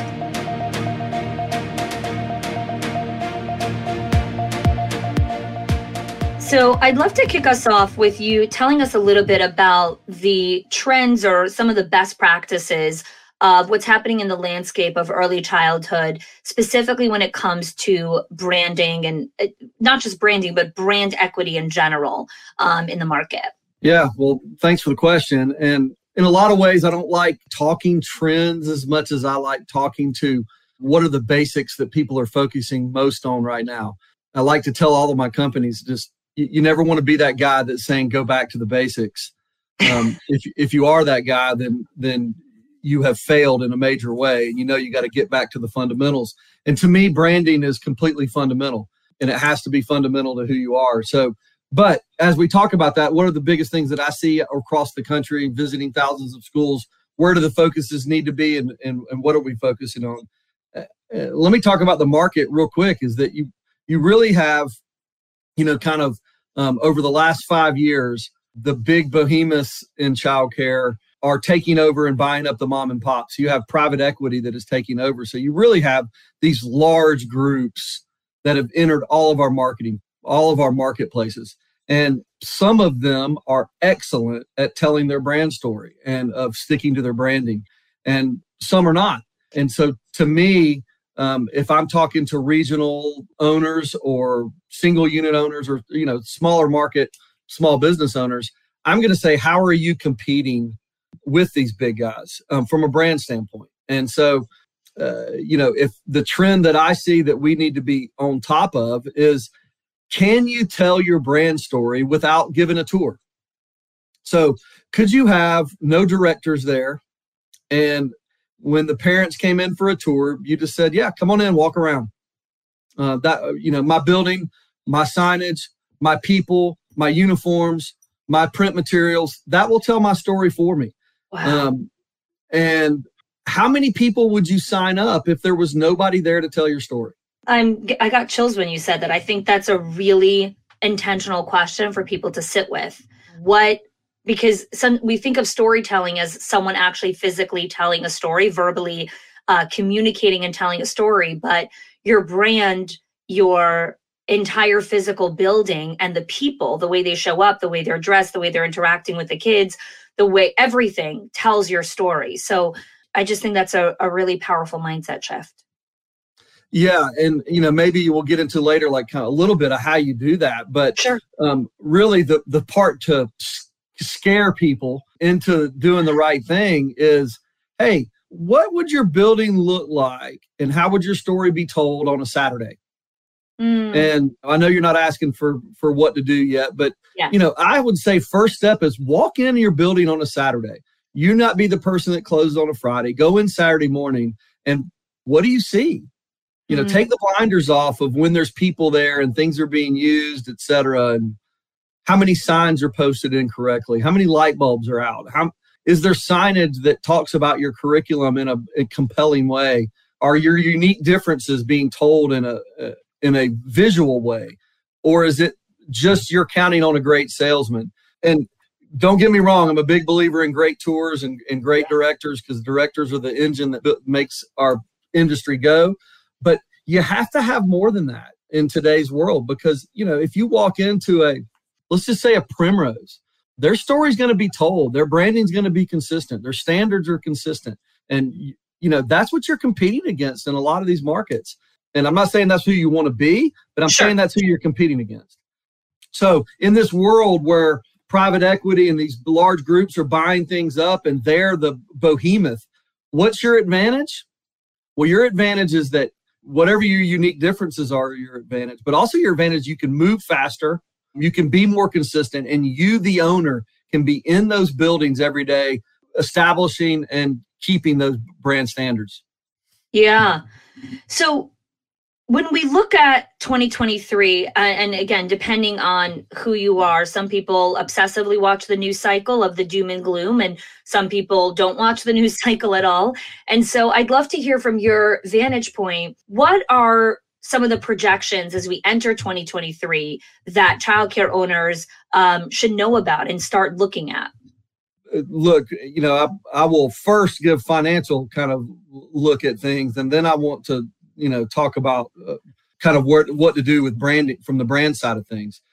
Number one, the economy's pulling back. There's no ifs, ands, or buts about it. The economy's pulling back a little bit. Interest rates, I think a buddy of mine told me yesterday that I think interest rates yesterday on a new home in the Atlanta market was around 6.5%. So we've gone from 3 to people jumping into 6s and 6.5. So money is changing. And money over the next year and a half is going to be harder to get to borrow, right? Mm-hmm. So money's going to be more expensive, right? You're paying a higher interest rate for the money you get, and it's going to be harder to get. the standards to get it are going to be a little bit harder than they were a year ago. That being said, how do we position ourselves to gain market share and to be the very best through this little bit of a downturn? Maybe that's what I want to think about. Number one, most of our childcare owners are on this. There's grant money everywhere. There's still grant money everywhere, all over the place. You need to be maximizing what you get. I would highly suggest that most of the states that have quality rated systems and tiered reimbursements based on your star ratings or whatever that you may have in your state, I would prioritize getting the highest star rating you can get from your state. That's going to maximize the amount of grant money and things that you can get. So financially speaking, I would be looking towards that. From a brand standpoint, I can personally attest, I bought my first set of centers starting in 2009 on the back end of the downturn. And I was buying great buildings that had huge heydays where they were crushing it, that were dead, that I was buying for pennies on the dollar. And that was because they ignored what their brand was. No matter how tight things get right now, you need to be setting aside 3 to 5% of your cash for future capital improvements. You have to continue to invest in your building. For instance, I mean, have you been into a Starbucks or a McDonald's or a Chick-fil-A, these behemoth retail brands that are out there? Have you gone in and seen their buildings not attended to or their brand standards not there? I mean, they are constantly, every 5 years, completely redoing their building to bring it up to brand standards. And that's how they keep the market share. That's how they're the behemoth. Now, we're not looking to be most of us on this call are not looking to have 1,000 units, right? Yeah. But in your market, that's who you're competing with. You need to be that good. So you need to be setting aside cash so that you can be reinvesting in the brand that you need to be. So if it's me, and y'all, I think you know Kathy Ligon, right? Of course, she's one of the guests on the forecast. Oh, good. Well, yeah. Hopefully I can steal some of her thunder, but the hopefully, and she'll tell you that when things are bad, in the economy or people's outlook aren't as positive, and the outlook in America, the people aren't super thrilled about the economy right now. Nope. When the outlook's bad, I get happy, personally, because I know there's opportunity. I know my competitors are scared to spend money. They're scared to invest it. This isn't when I need to make money. I'm not looking to make money right now. I'm looking to take their customers and take their market share right now. That's all I'm looking for. Yeah. And when things are good, as Kathy will tell you, I sell because that's when I'm making the most money. And that's when I get scared because I know the bad times are coming. And in the bad times, I want to have the most cash, be the most ready, and be investing the most in my buildings. If you look out there right now have you been out to eat lately? We're taking our kids out tonight, actually, as a celebration. There you go. So if, I go out to eat still kind of all the time, but service is in the toilet. Oh, yeah. We did go out to eat last week. It's toilet. Agreed. Things are dirty. Like people aren't paying attention because they're not spending the money. They're not spending their money on people. They're not spending their money. They're not spending enough money on employees. That's why they don't have them. They're not spending enough money on their buildings. So they look like crap, and service is crap. So right now, if I'm looking, hey man, how great can I make my buildings? How great can I tell my brand story? How much can I spend on employees and employee training? So I'm separating myself. So when we come out of this, I'm the no-brainer, right? I'm the one on the wait list. I'm the one charging the most tuition. There's something really powerful in what you're saying here that I just want to help the listeners kind of pull from what you're saying, in that in times of plenty, you understand that there's a circle of life, right? The time of plenty doesn't last forever. There's a cycle. The economy goes in cycles. And so you've really structured your brain to focus on, in times of plenty, I sell so I can build cash reserves because, the contraction is coming and I want to make sure I have the most cash so that I can have the most reserves. And this is just a complete flip where a lot of owners are not thinking like this. And so I appreciate this insight because while we are in a down right now, the down doesn't last forever, right? We always have to remember that it does come back up again. So let's go into some practical steps that our owners can do over as we go into 2023 and really the next 18 months, right? Because a lot of economists are really forecasting kind of this downturn for the next 18 months or so, and then it slowly starts to pick back up again. So what are some practical steps that you recommend our owners do during this time period? And obviously not everything all at once, but what are some of the steps that they could be doing over this time period? Well, so if we're looking at the entire brand and at what we're going to do kind of in order, the first thing I would do is that you really need to do a brand survey on yourself. So the first thing, if I'm going to go back, I'm going to turn all the way back and go to what I said in the beginning. Get in your building on a Saturday when no one's there and pretend you're a customer and see if you would sign up at your building. I think no excuses either. Don't go, well, so-and-so didn't stay to close last night, blah, blah, blah. You need to walk through with your eye and go, God, that looks bad. That needs to be painted. This floor needs to be done. Man, we need a sign over here. Like, how are they going to know about our great after-school program? How would they know walking through your building how great your after-school program is? So each of those things, and it needs to be, you need to spend a few hours on that. Is each thing on the playground done right? How's your landscaping? Are your flowers fresh? How good does your monument sign look out front? How does your building sign look? How does your interior signage look? Is everything marked properly? Which teachers are performing on their classrooms and have learning objectives posted and have, can you see what activities were done that week in that classroom when you go in there? You're going to know what your brand is. So if I walked in your building on a Saturday, just me personally, would I enroll in your building? Very few. Now, we walk into some that do, but very few would be separating themselves. And that's the good news. The good news is no one else is paying attention to their building like this. So if you do, you are going to sign up more families. You are going to charge more money. So the first thing I would do is survey my building and make it a brand standard for my building. These are the things that we're going to have. The second thing I would do is plan my, if it's me, I'm planning 15 years worth of remodels. What am I doing? I'm not a believer of painting one year, floors the next year, siding this year, signage next year, because I don't think you ever get the bang for the buck. I don't think you ever get customers that are blown away. You can take big tuition increases, all that. I think, you're every 5 to 7 years, move that bus. Now, granted, I'm in that business. So, but I also have done that personally, both in the restaurant business and all the restaurants that I've owned. And I've also done it in the childcare business. And I know that allows me to charge the most money in my market and I'll always be full. So you do a complete remodeling every 5 to 7 years, everything gets redone, not slowly walls, floors, whatever. Right. Yeah. I don't slowly do anything. Right. We go in and do a big moment. Then it comes with a big price increase and a big flood of new customers all kind of coming at the same time. It's so interesting. I'll go off topic here for once. Well, it's not so off topic. So we just bought a house 2 years ago. We bought this before the economy got crazy. So we got a 2.5% interest rate.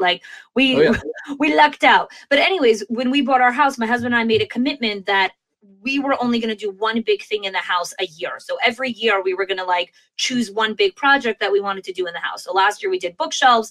This year we're doing closets that are starting next month. So that's what we're doing in our house. Once a year, we're doing something, a big hoopla that we're splurging on. So it's just interesting to hear your perspective on, from a school, and obviously business and branding is different than my personal home, do a giant remodeling. You need a massive amount of cash flow to do that, which is why most people don't do that, because the amount of cash you need to do that is huge. Well, I don't think you need the cash flow. I mean, I'm a fan of, and that's a great point. I mean, that's what scares most people into not doing well, that's what I was thinking first. Where are you going to get all that cash? Yeah. So let's just say you had, I don't know, for an average 10,000 square foot school, you had a $300,000 number to do the remodel that you want, right? Sure.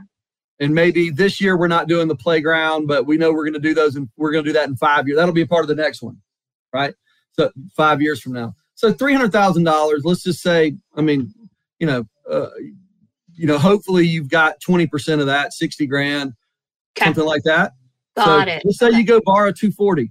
Got it. Okay. So you got it's kind of like a down payment. You put a percentage of it and then I got it.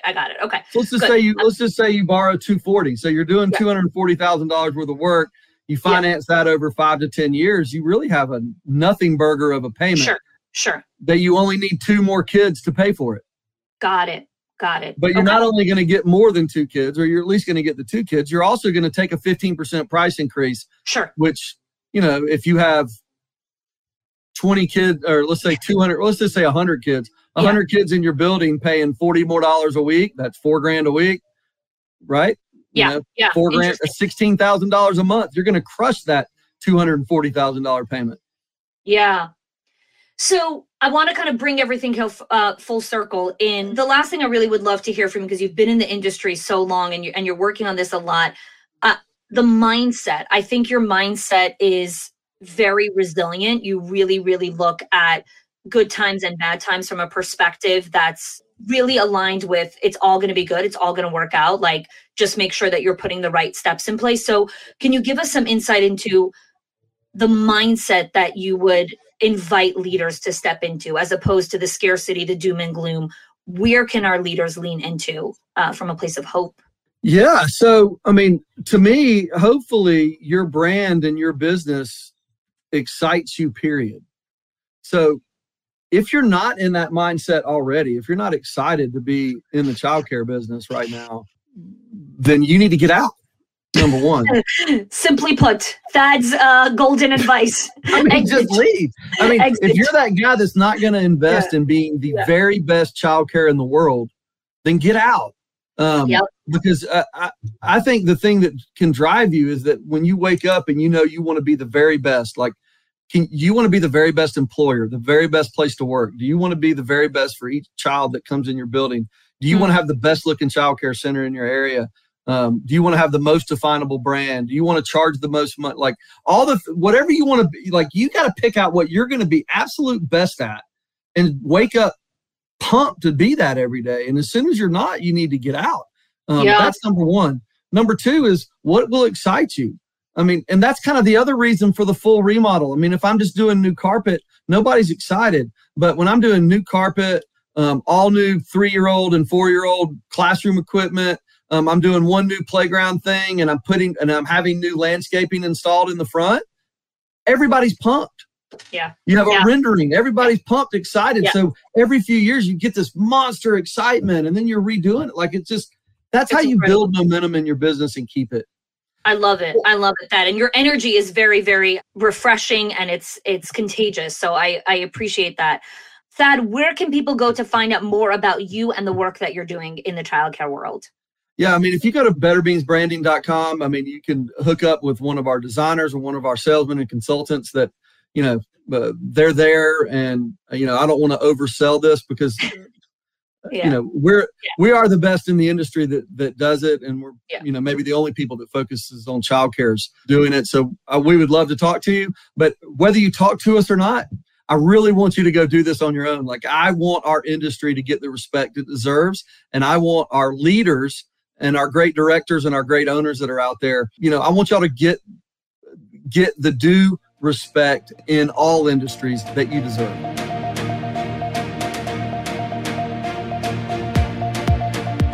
So I'd love to kick us off over here for you to share with us, what are some of the trends that you are currently seeing, Brandy, in the early childhood landscape? One of the most, I think, impactful trends that I'm seeing is that daycare owners across this United States are using departmentalization to really grow their business and institutions. And we really didn't see this in small businesses before. Me coming from the public school district, I was very used to being broken up into departments. And for me, I saw it as a natural progression. So I would say from about year 2, we've been using departments, and everybody was looking at me like I was crazy. Because I don't know about you, but most of the owners that I know, they're like the be all, end all. And now we're finally getting more owners that have directors. But most of us who own centers, we were not just the owner, but we were the director.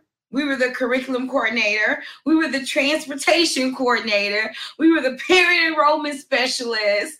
All of these small departments that could have been broken off was housed in one brain. And I think that that's so dangerous.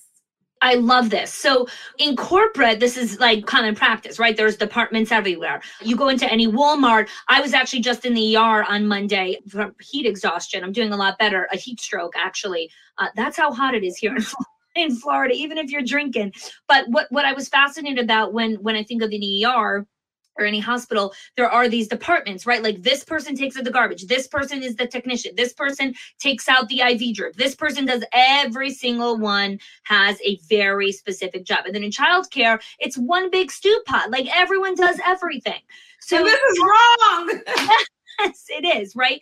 And, it's funny because when we were waiting, hours and hours to finally get discharged, my husband's like, I think I know why they create these departments. And I'm like, why? He's like, I think that if everyone had to do everything, you would get so burnt out from literally just answering questions like, oh, you need, no, go talk to this person. I'm not even answering your question. Go talk to the technician. And I think this is so relevant to what we're talking about today, Brandy, because so much of the burnout and exhaustion and fatigue comes from this. So you sound like you've been a spy on the wall in my classes. That's what I'm preaching. If you don't want to be exhausted, you have to what I call share the cape, okay? Because I know you're a superhero. Hashtag share the cape. Here we go. Hashtag share the cape. But you need to share the cape because there are other things that people in your organization can do. And even if they can't do it 100% of the way you would do it, even if they did it 80%, that 80-20 rule, it will be good. But if you train them and you begin to trust them, you will see that your 100% was really nothing compared to what their 100% will be. So for those of you who are skeptical and you're like, Brandy, I can't have all of these department heads, ARPA funds are leaving, there's only so many grants. Let me explain to you the benefits of department. Let's talk about it. Okay, so one, it's going to improve job satisfaction. We know it's already hard to get good workers, but one of the reasons why people leave childcare at an alarming rate is because they're burnt out. They're doing too many things. They're changing, they're doing the bus, they're enrolling, they're answering the phone. If one part of the day, they're the teacher. The other part of the day, they're helping with chores. It's just too much. And so when you can increase job satisfaction, and I know I'm over enrollment, I'm going to do the best tours. And I'm going to be worried about my KPIs, about my department, which is the second thing. That attention to detail. I love the book, The 5 Dysfunctions of a Team. Yeah. And the highest dysfunction is the inattention to detail. Well, I can't have detail to everything. I don't know what's important if, I'm just in this gumbo mix of things to do. So when you departmentalize, people in that department have more attention to detail. They're more likely to follow up with their new student. They're more likely to make sure that student gets a birthday present on their birthday. All of these things are more likely to happen because they know that they are responsible for it. And then I think there are two more, but I have to get this one out. Okay. Your organization cannot grow with you just growing. I don't know if you've ever seen those bobblehead dolls and the head is so big. A lot of us are creating bobblehead childcare centers, right? Where we're so many hashtags. Hashtag share the cape. Hashtag bobblehead business. Brandy, I'm loving this. So if we're just swollen in the head and the body of our business is tiny, it's like, let me do it with my good arm. We're just stunning the growth of our people. So the way an organization truly grows, and this doesn't matter if it's a church, it could be a sorority. Shouts out to my sorority. It could be a church. It could be a sorority. It could be a business. The cells in the business have to grow. As the individual cells or departments in the business or the organization grows, the organization as a whole grows. A lot of times we're trying to grow as the leader and we're the only strong thing and everyone else is weak and weak-brained because we didn't give them a chance to exercise those muscles that we get to exercise. So as you departmentalize, you'll see that you get more problem solvers. I know some of you out there like, I'm the only true problem solver in my business, right? Maybe you should consider department. Well, you only have one department, so you're the only problem solver, the department. So let's back up for a second here, Brandy, because you've shared a lot of gold, and I want to unpack a couple of these things before we move forward. So let's start with step one. You're talking about departmentalize. Let's break this down a little bit more. Talk me through some of the departments that you currently have inside of your childcare center. Absolutely. So we, of course, have an enrollment department because that's Right. where our funding comes from. We have a food service department that not only sources our food, does the paperwork, does procurement. They also make sure our teachers have the appropriate trainings Okay. for their department. Then we have curriculum and development. And our curriculum and development is a crossover. I wish it was two separate ones, but they do curriculum and development for the students, curriculum development for the staff, and they also do some parent development because we host parent classes.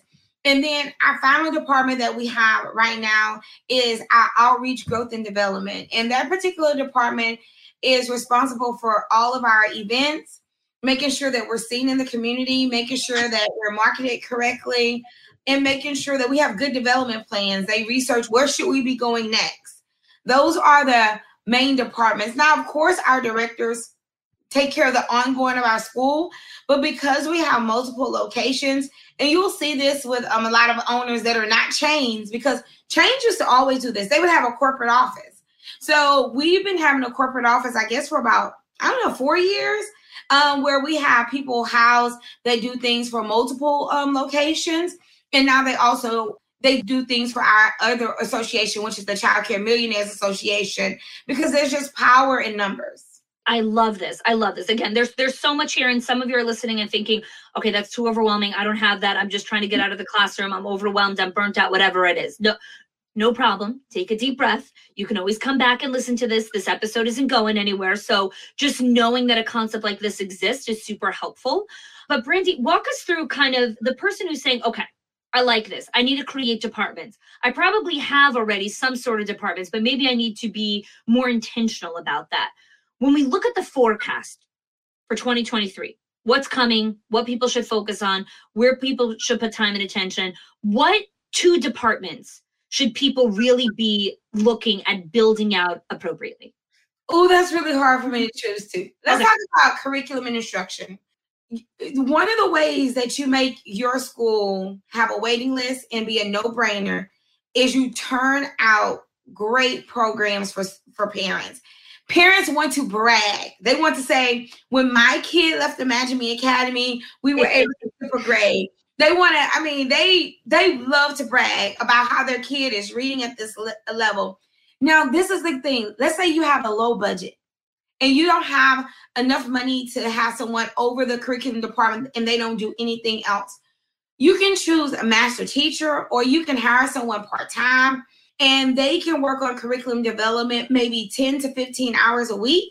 That will give you enough oomph to make it work. And I'm going to tell you my other hack.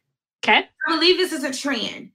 Using other people's resources that they're selling. Like, I'm not saying steal it, buy it. My good girlfriend, LJ of Little STEM Academy, I'm not a STEM person. I'm a math person, but I'm not science and technology. Our school uses her STEM kits, and we do virtual learning with them. So we literally have our teachers log into her virtual learning. Her teachers are doing the science experience with our kids. So we're using technology and distance learning, but we have one person who dedicates 20 hours every single week to curriculum and instruction for all 200 of our students. It's worth it. That is okay. So we need to pause here. We need to pause because this is another hashtag share the cape moment here, where this is just such a powerful way of how to use resources appropriately, right? So Brandy knows someone who has this great thing. I don't need to become great at this. I need to hire her to come do this in my center. Oh, but she lives 1,000 miles away. Okay, let's set up something virtually. Like, just the innovation, the way that you're thinking about bringing value, but doing so in a way that doesn't break the bank, doing so in a way that maximizes resources in a shared economy, right? Helps her make money, helps you make money. I just think is such a powerful way to look at your business. But let's go back to departments for a second, because I don't want to go too off track. So curriculum and development, right? So let's say someone says, okay, Brandy, I love what you're saying. I have a master teacher who keeps asking me for more leadership opportunities, but I don't have a director role. What should I do with her? What can I offer her? So I started with a teacher as well, and now we outsource it, and she works with a person who has helped us develop a specialized curriculum. Start by allowing them to duplicate some of the great things they're doing in their own classroom across the board. She can start modeling lessons for other teachers, pulling like exemplar lessons to show teachers like, hey, this is an exemplar lesson, or this is how we show off student work. This is how you create portfolios. The things that she's naturally doing well, she can begin to train and duplicate in your other classrooms just across the building. That takes no extra money. And for her, it comes natural. It's an extension of what he or she already does. And then those people that do good in their classroom, they implement the things that we buy. So really, you just really want people to help you implement the tens and twenties of thousands of dollars worth of materials that you bought. That's just the starting point. I love this. I love this. So powerful. So Brandy, what are some of very specific action steps that you recommend our owners and directors who are listening to this do? There's so much information out there. There's so much going on in the news cycle. There's a lot happening, and leaders want direction. We want clarity. We want as little ambiguity as possible. So walk us through just a little bit of what we could do that could create some clarity, some peace, some hope. Yeah. So my favorite 4-letter word in the world is SWOT. I say to know what departments that you really need to have, just sit down and do a SWOT analysis. Look at your strengths, your weaknesses, your opportunities, and your threats, and really pull out what will make your organization stronger. We always, build on our strengths, but we have to work on our weaknesses, minimize our threat, and maximize our opportunities.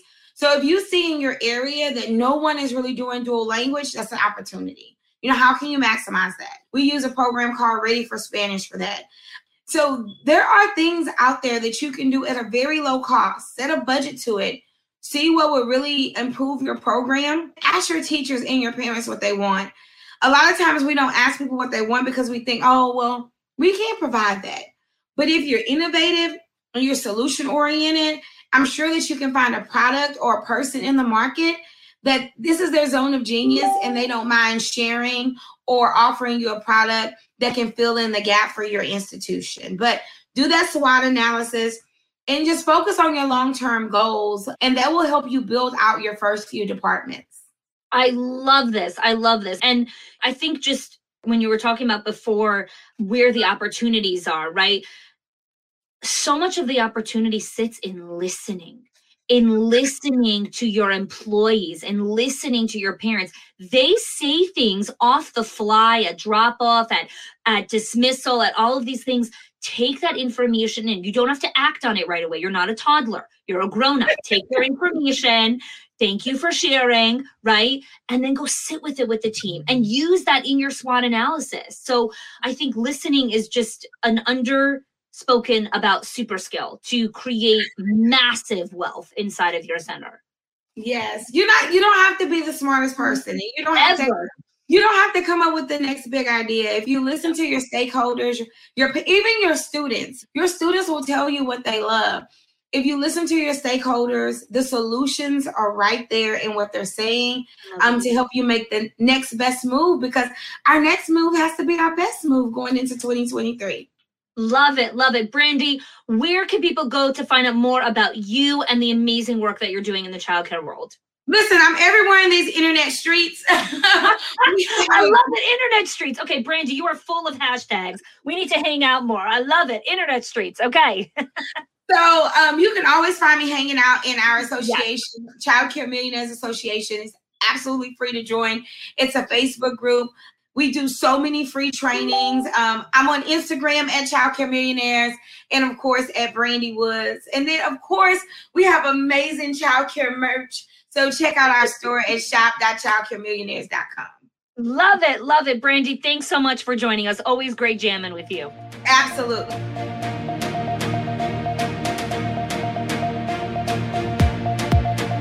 Ryan and Carol, what are some of the trends or kind of what you're seeing in the landscape right now in the childcare world? Well, things are starting to slow down a little bit as far as the need for childcare. Obviously, the jobs are starting to get lost. We've noticed that the hiring is starting to slow down a little bit.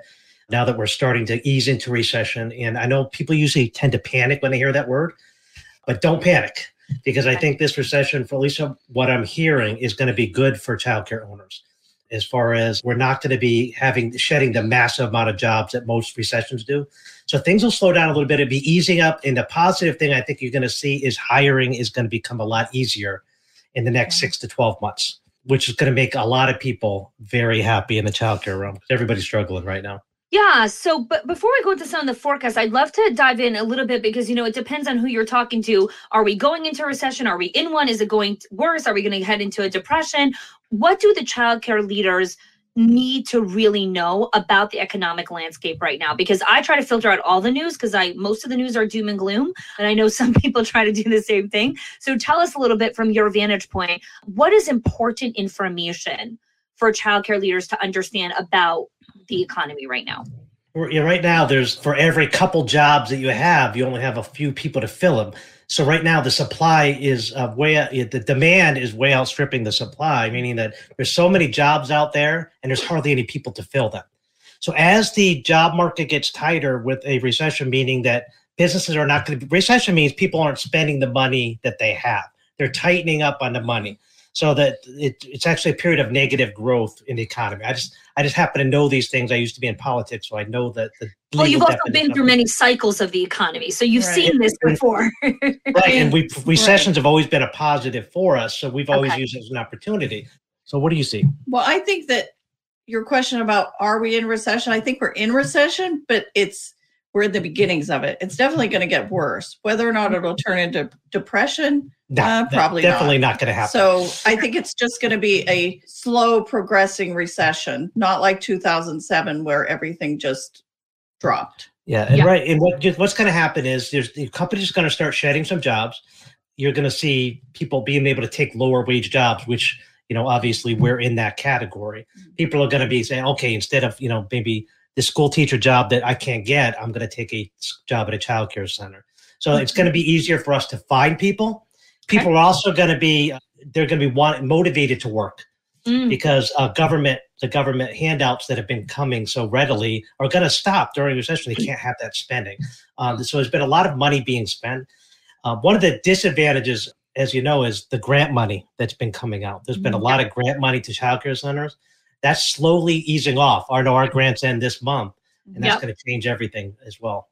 Unfortunately, a lot of people have used that grant money and they put it into the everyday income of their business. And once it goes away, they may be having some issues with being able to pay their staff and their mortgages and everything else.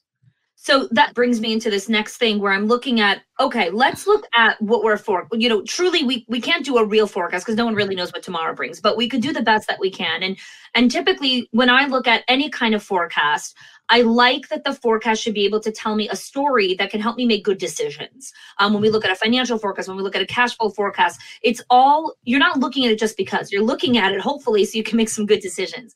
So tell us what you're seeing in the forecast and how you can guide some of our leaders to make really wise choices. Like Carol was saying, that wasn't a wise choice, whoever took the grant money and used them in their day-to-day operations. So we'd love to hear from you. Yeah, so we're real estate. We have a real estate company, so we're big into real estate investing. We have been for many years to diversify our childcare business. And a lot of childcare owners also own real estate, or when they expand, they buy real estate. So we've been watching the real estate market closely, and we've been buying all through this. But we're noticing things are starting to slow down now, which is good because that means prices are starting to settle. And it also mean that next year things should start going backwards a little bit, which we're hoping on. Now, if you're a childcare owner, a couple things you need to think about is getting your debt paid down. If you're borrowing a lot during this time, you want to get some of that debt paid down. If you're sitting on excess cash, which a lot of childcare owners are, paying down debt is a good thing to do right now. And also keeping cash in reserve for expansion opportunities. In 2023, it's going to be an amazing opportunity to expand your childcare business, buy existing schools, and go out, maybe even start a new school. Because I think a lot of schools, I think some schools will go under in 2023, which is not a bad thing for the people that it's a bad thing for them, obviously. But if you're into expansion and you realize it's become a great opportunity to buy those existing schools. And that bad recession we had in 2007, 2008 we saw it as an opportunity. We went out and bought 3 schools during that time. Mm-hmm. So use it as expansion.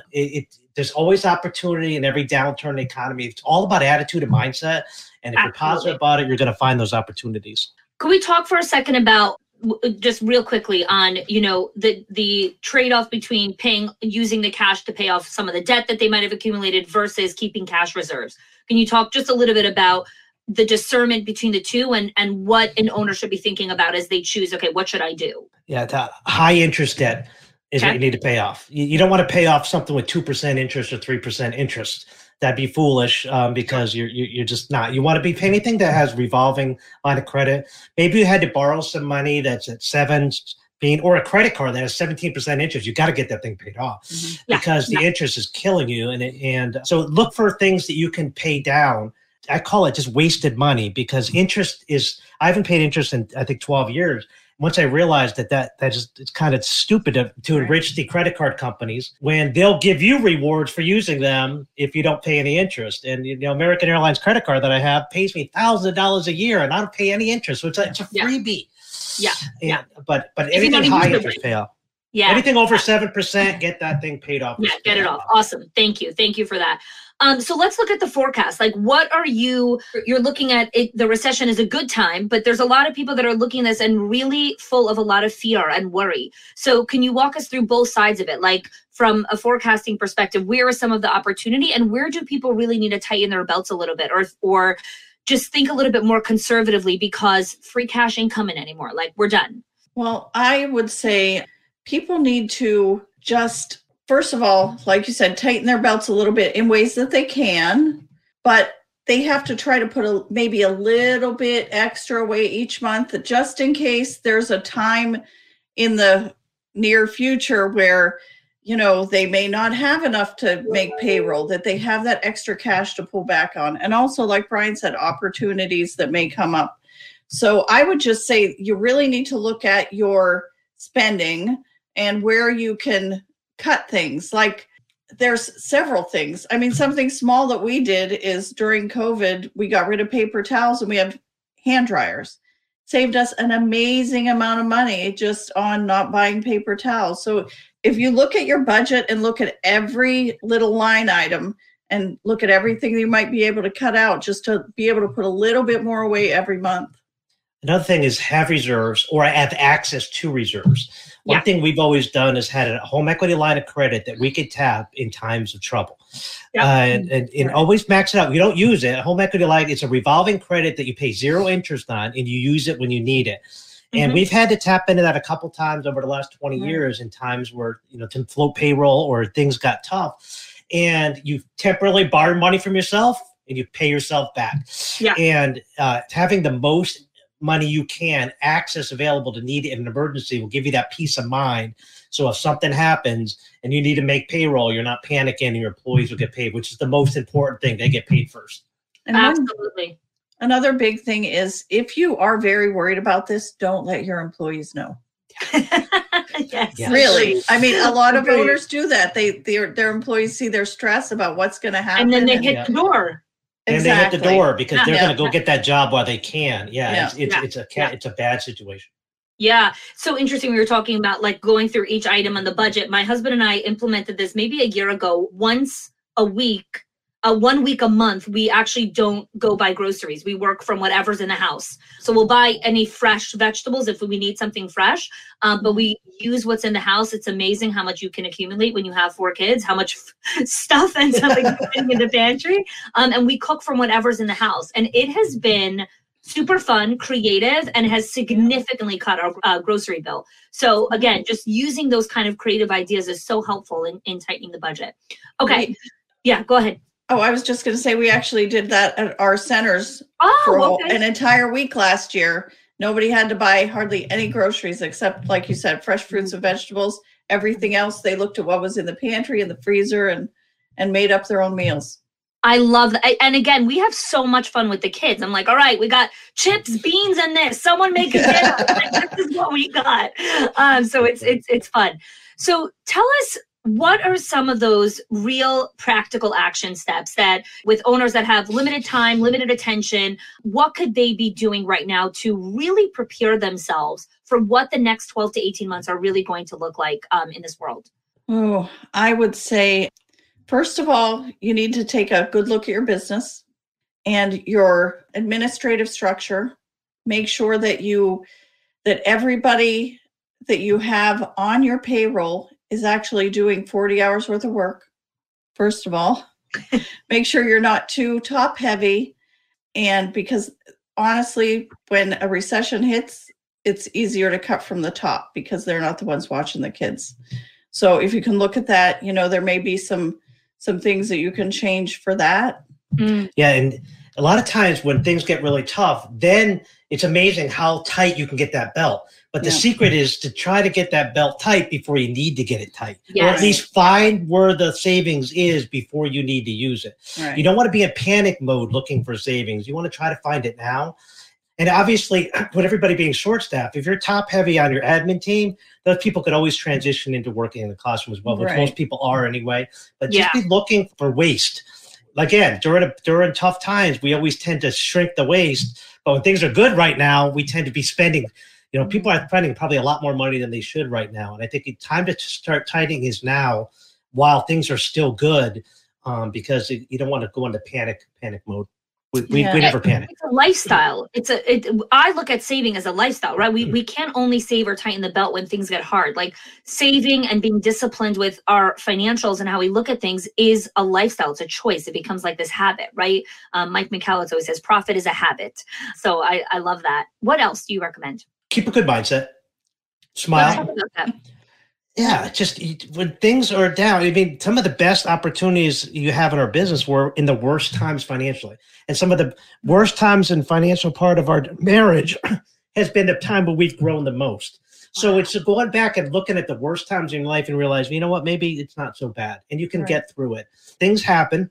And, we had to close a school once. It just was not performing. And would we look at it as a negative? No, I'm not going to keep a center open that's not making money and not profitable. And you know what? You don't hit a home run every time you go up at bat. You don't have to keep schools open that are not performing and not making enough profit. It's okay to close a school. Some people think it is failure. It's not failure. You just found a place that doesn't work. And not all centers work in all locations. It's just go find a center, go find a different location that works better. Could we unpack this mindset a little bit more? Because I think people are going to have to make some of these hard decisions around profitability of a specific location, or if they should go do expansion at their current location or go acquire another center. What are some of either the mindset or the things that an owner should be thinking about when they're like, you know what, maybe I should go do an expansion or an acquisition or merge with this center over there? What are your long-term goals? That's what I always go in there. Say, Carol and I always sit down every couple of years and we do long-term, we do short-term, more often, but we look at our long-term goals. So we should always know where you're going to be 5 and 10 years. So if your long-term goals, you want to have 7 centers and you have one, well, you have to put an expansion plan in place. Mm-hmm. And do you want to do 1 center a year for 7 years, or do you want to do 7 in 1 year and then pull your hair out, probably die of a heart attack in year 2, because it's a lot of work. Trust me, I know somebody who did it. It's a lot. So you have to have a plan. Without a plan, you're never going to go. And you got to have capital too. You can't just do it with zero money. If you're going to have a minimum, probably a 10%, if SBA funds you. We've never used SBA. We've actually funded our own expansion out of pocket without having to borrow, which has been great. And there are going to be amazing opportunities out there, but you have to have a plan in place first. And goal setting is so important. You can't just say, I think I'm going to go expand. You'll never do it because tomorrow will never come. Tomorrow never comes. It's always tomorrow. And some people are always living for tomorrow or living for yesterday. They're always looking in the past, they're always looking in the future, and never living for today. So today, set a plan in motion, and then every day start working towards that goal. And I'm telling you, you could have, if you want, you can go from 0 to 100 schools in 20 years. Or you could be happy with one. There's nothing wrong with owning one school. You don't have to expand. Just do that one the best you can. Yeah. I love that. Know your goals, and know your values, right? Like you might not be the person or ambitions that wants 100 centers or 30 centers or whatever it is. And it's just so happy with their 1 amazing or 2 amazing locations. So I appreciate you sharing this perspective because I think the winning mindset really comes from knowing what you want to win at. Brian and Carol, where can people go to find more about the work that you're doing in the childcare world? Yeah, childcaregenius.com is where we have a podcast, and we just love to get information out to people and help. And we love you, honey. Thanks so much for spending time with us today. Thanks so much for joining me. This was so special. I really enjoyed connecting with you both. You bet. Well, that's a wrap for the 2023 ECE Forecast Experts Predictions and Trends for what's coming in 2023.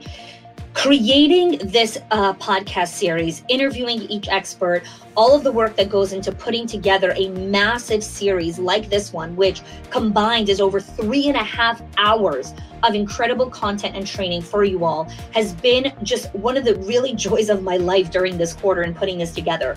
And the reason for that is because the Schools of Excellence podcast is really committed to bringing excellence to you every single week, bringing great content, great ideas, insight, mindset, strategies, all the things that you need to succeed in your role in leading your childcare business or school. And so I'm just really proud of what we put together, and I hope that you enjoyed it. And I would absolutely love to hear from you. If you can take a moment and rate and leave us a review on iTunes and just let us know how you enjoyed this podcast series, or if you enjoyed some other podcast episodes, we'd love to hear from you. Reviews help other school leaders find out about the Schools of Excellence podcast. So if you've enjoyed this and found value and want to share the joy and spread it with other people, rating and leaving us a review really helps other leaders find out about it. The other thing I want to share with you is all of the links that any of the experts shared is all inside of the show notes of every single episode. So if you listen to a particular expert in part 1 or part 2, and you're looking for any of the references or resources that they shared, definitely check the show notes. You can find that in any of the apps where you listen to your podcast, or on our Schools of Excellence website, where the entire show notes episode page is. All of the links are inside there as well. So you could definitely check that out as well. If you have any questions about any of the topics that were covered today, or you want to see more of these conversations, please join us in the Schools of Excellence Lounge, where we can continue the conversation inside of there. Thank you so much for joining us for the 2023 ECE Forecast. Really appreciate you joining us every single week, and I hope to see you next week. Take care.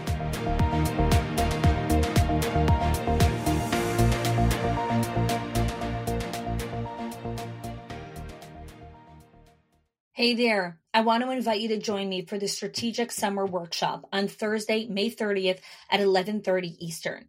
You can click the link in the show notes or go to schoolsofexcellence.com/summer.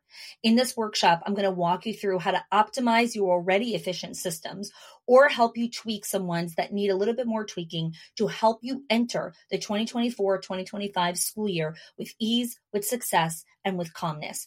Increase your profitability, reduce your expenses, and more than anything, just help you buy back some of your time. I look forward to seeing you there.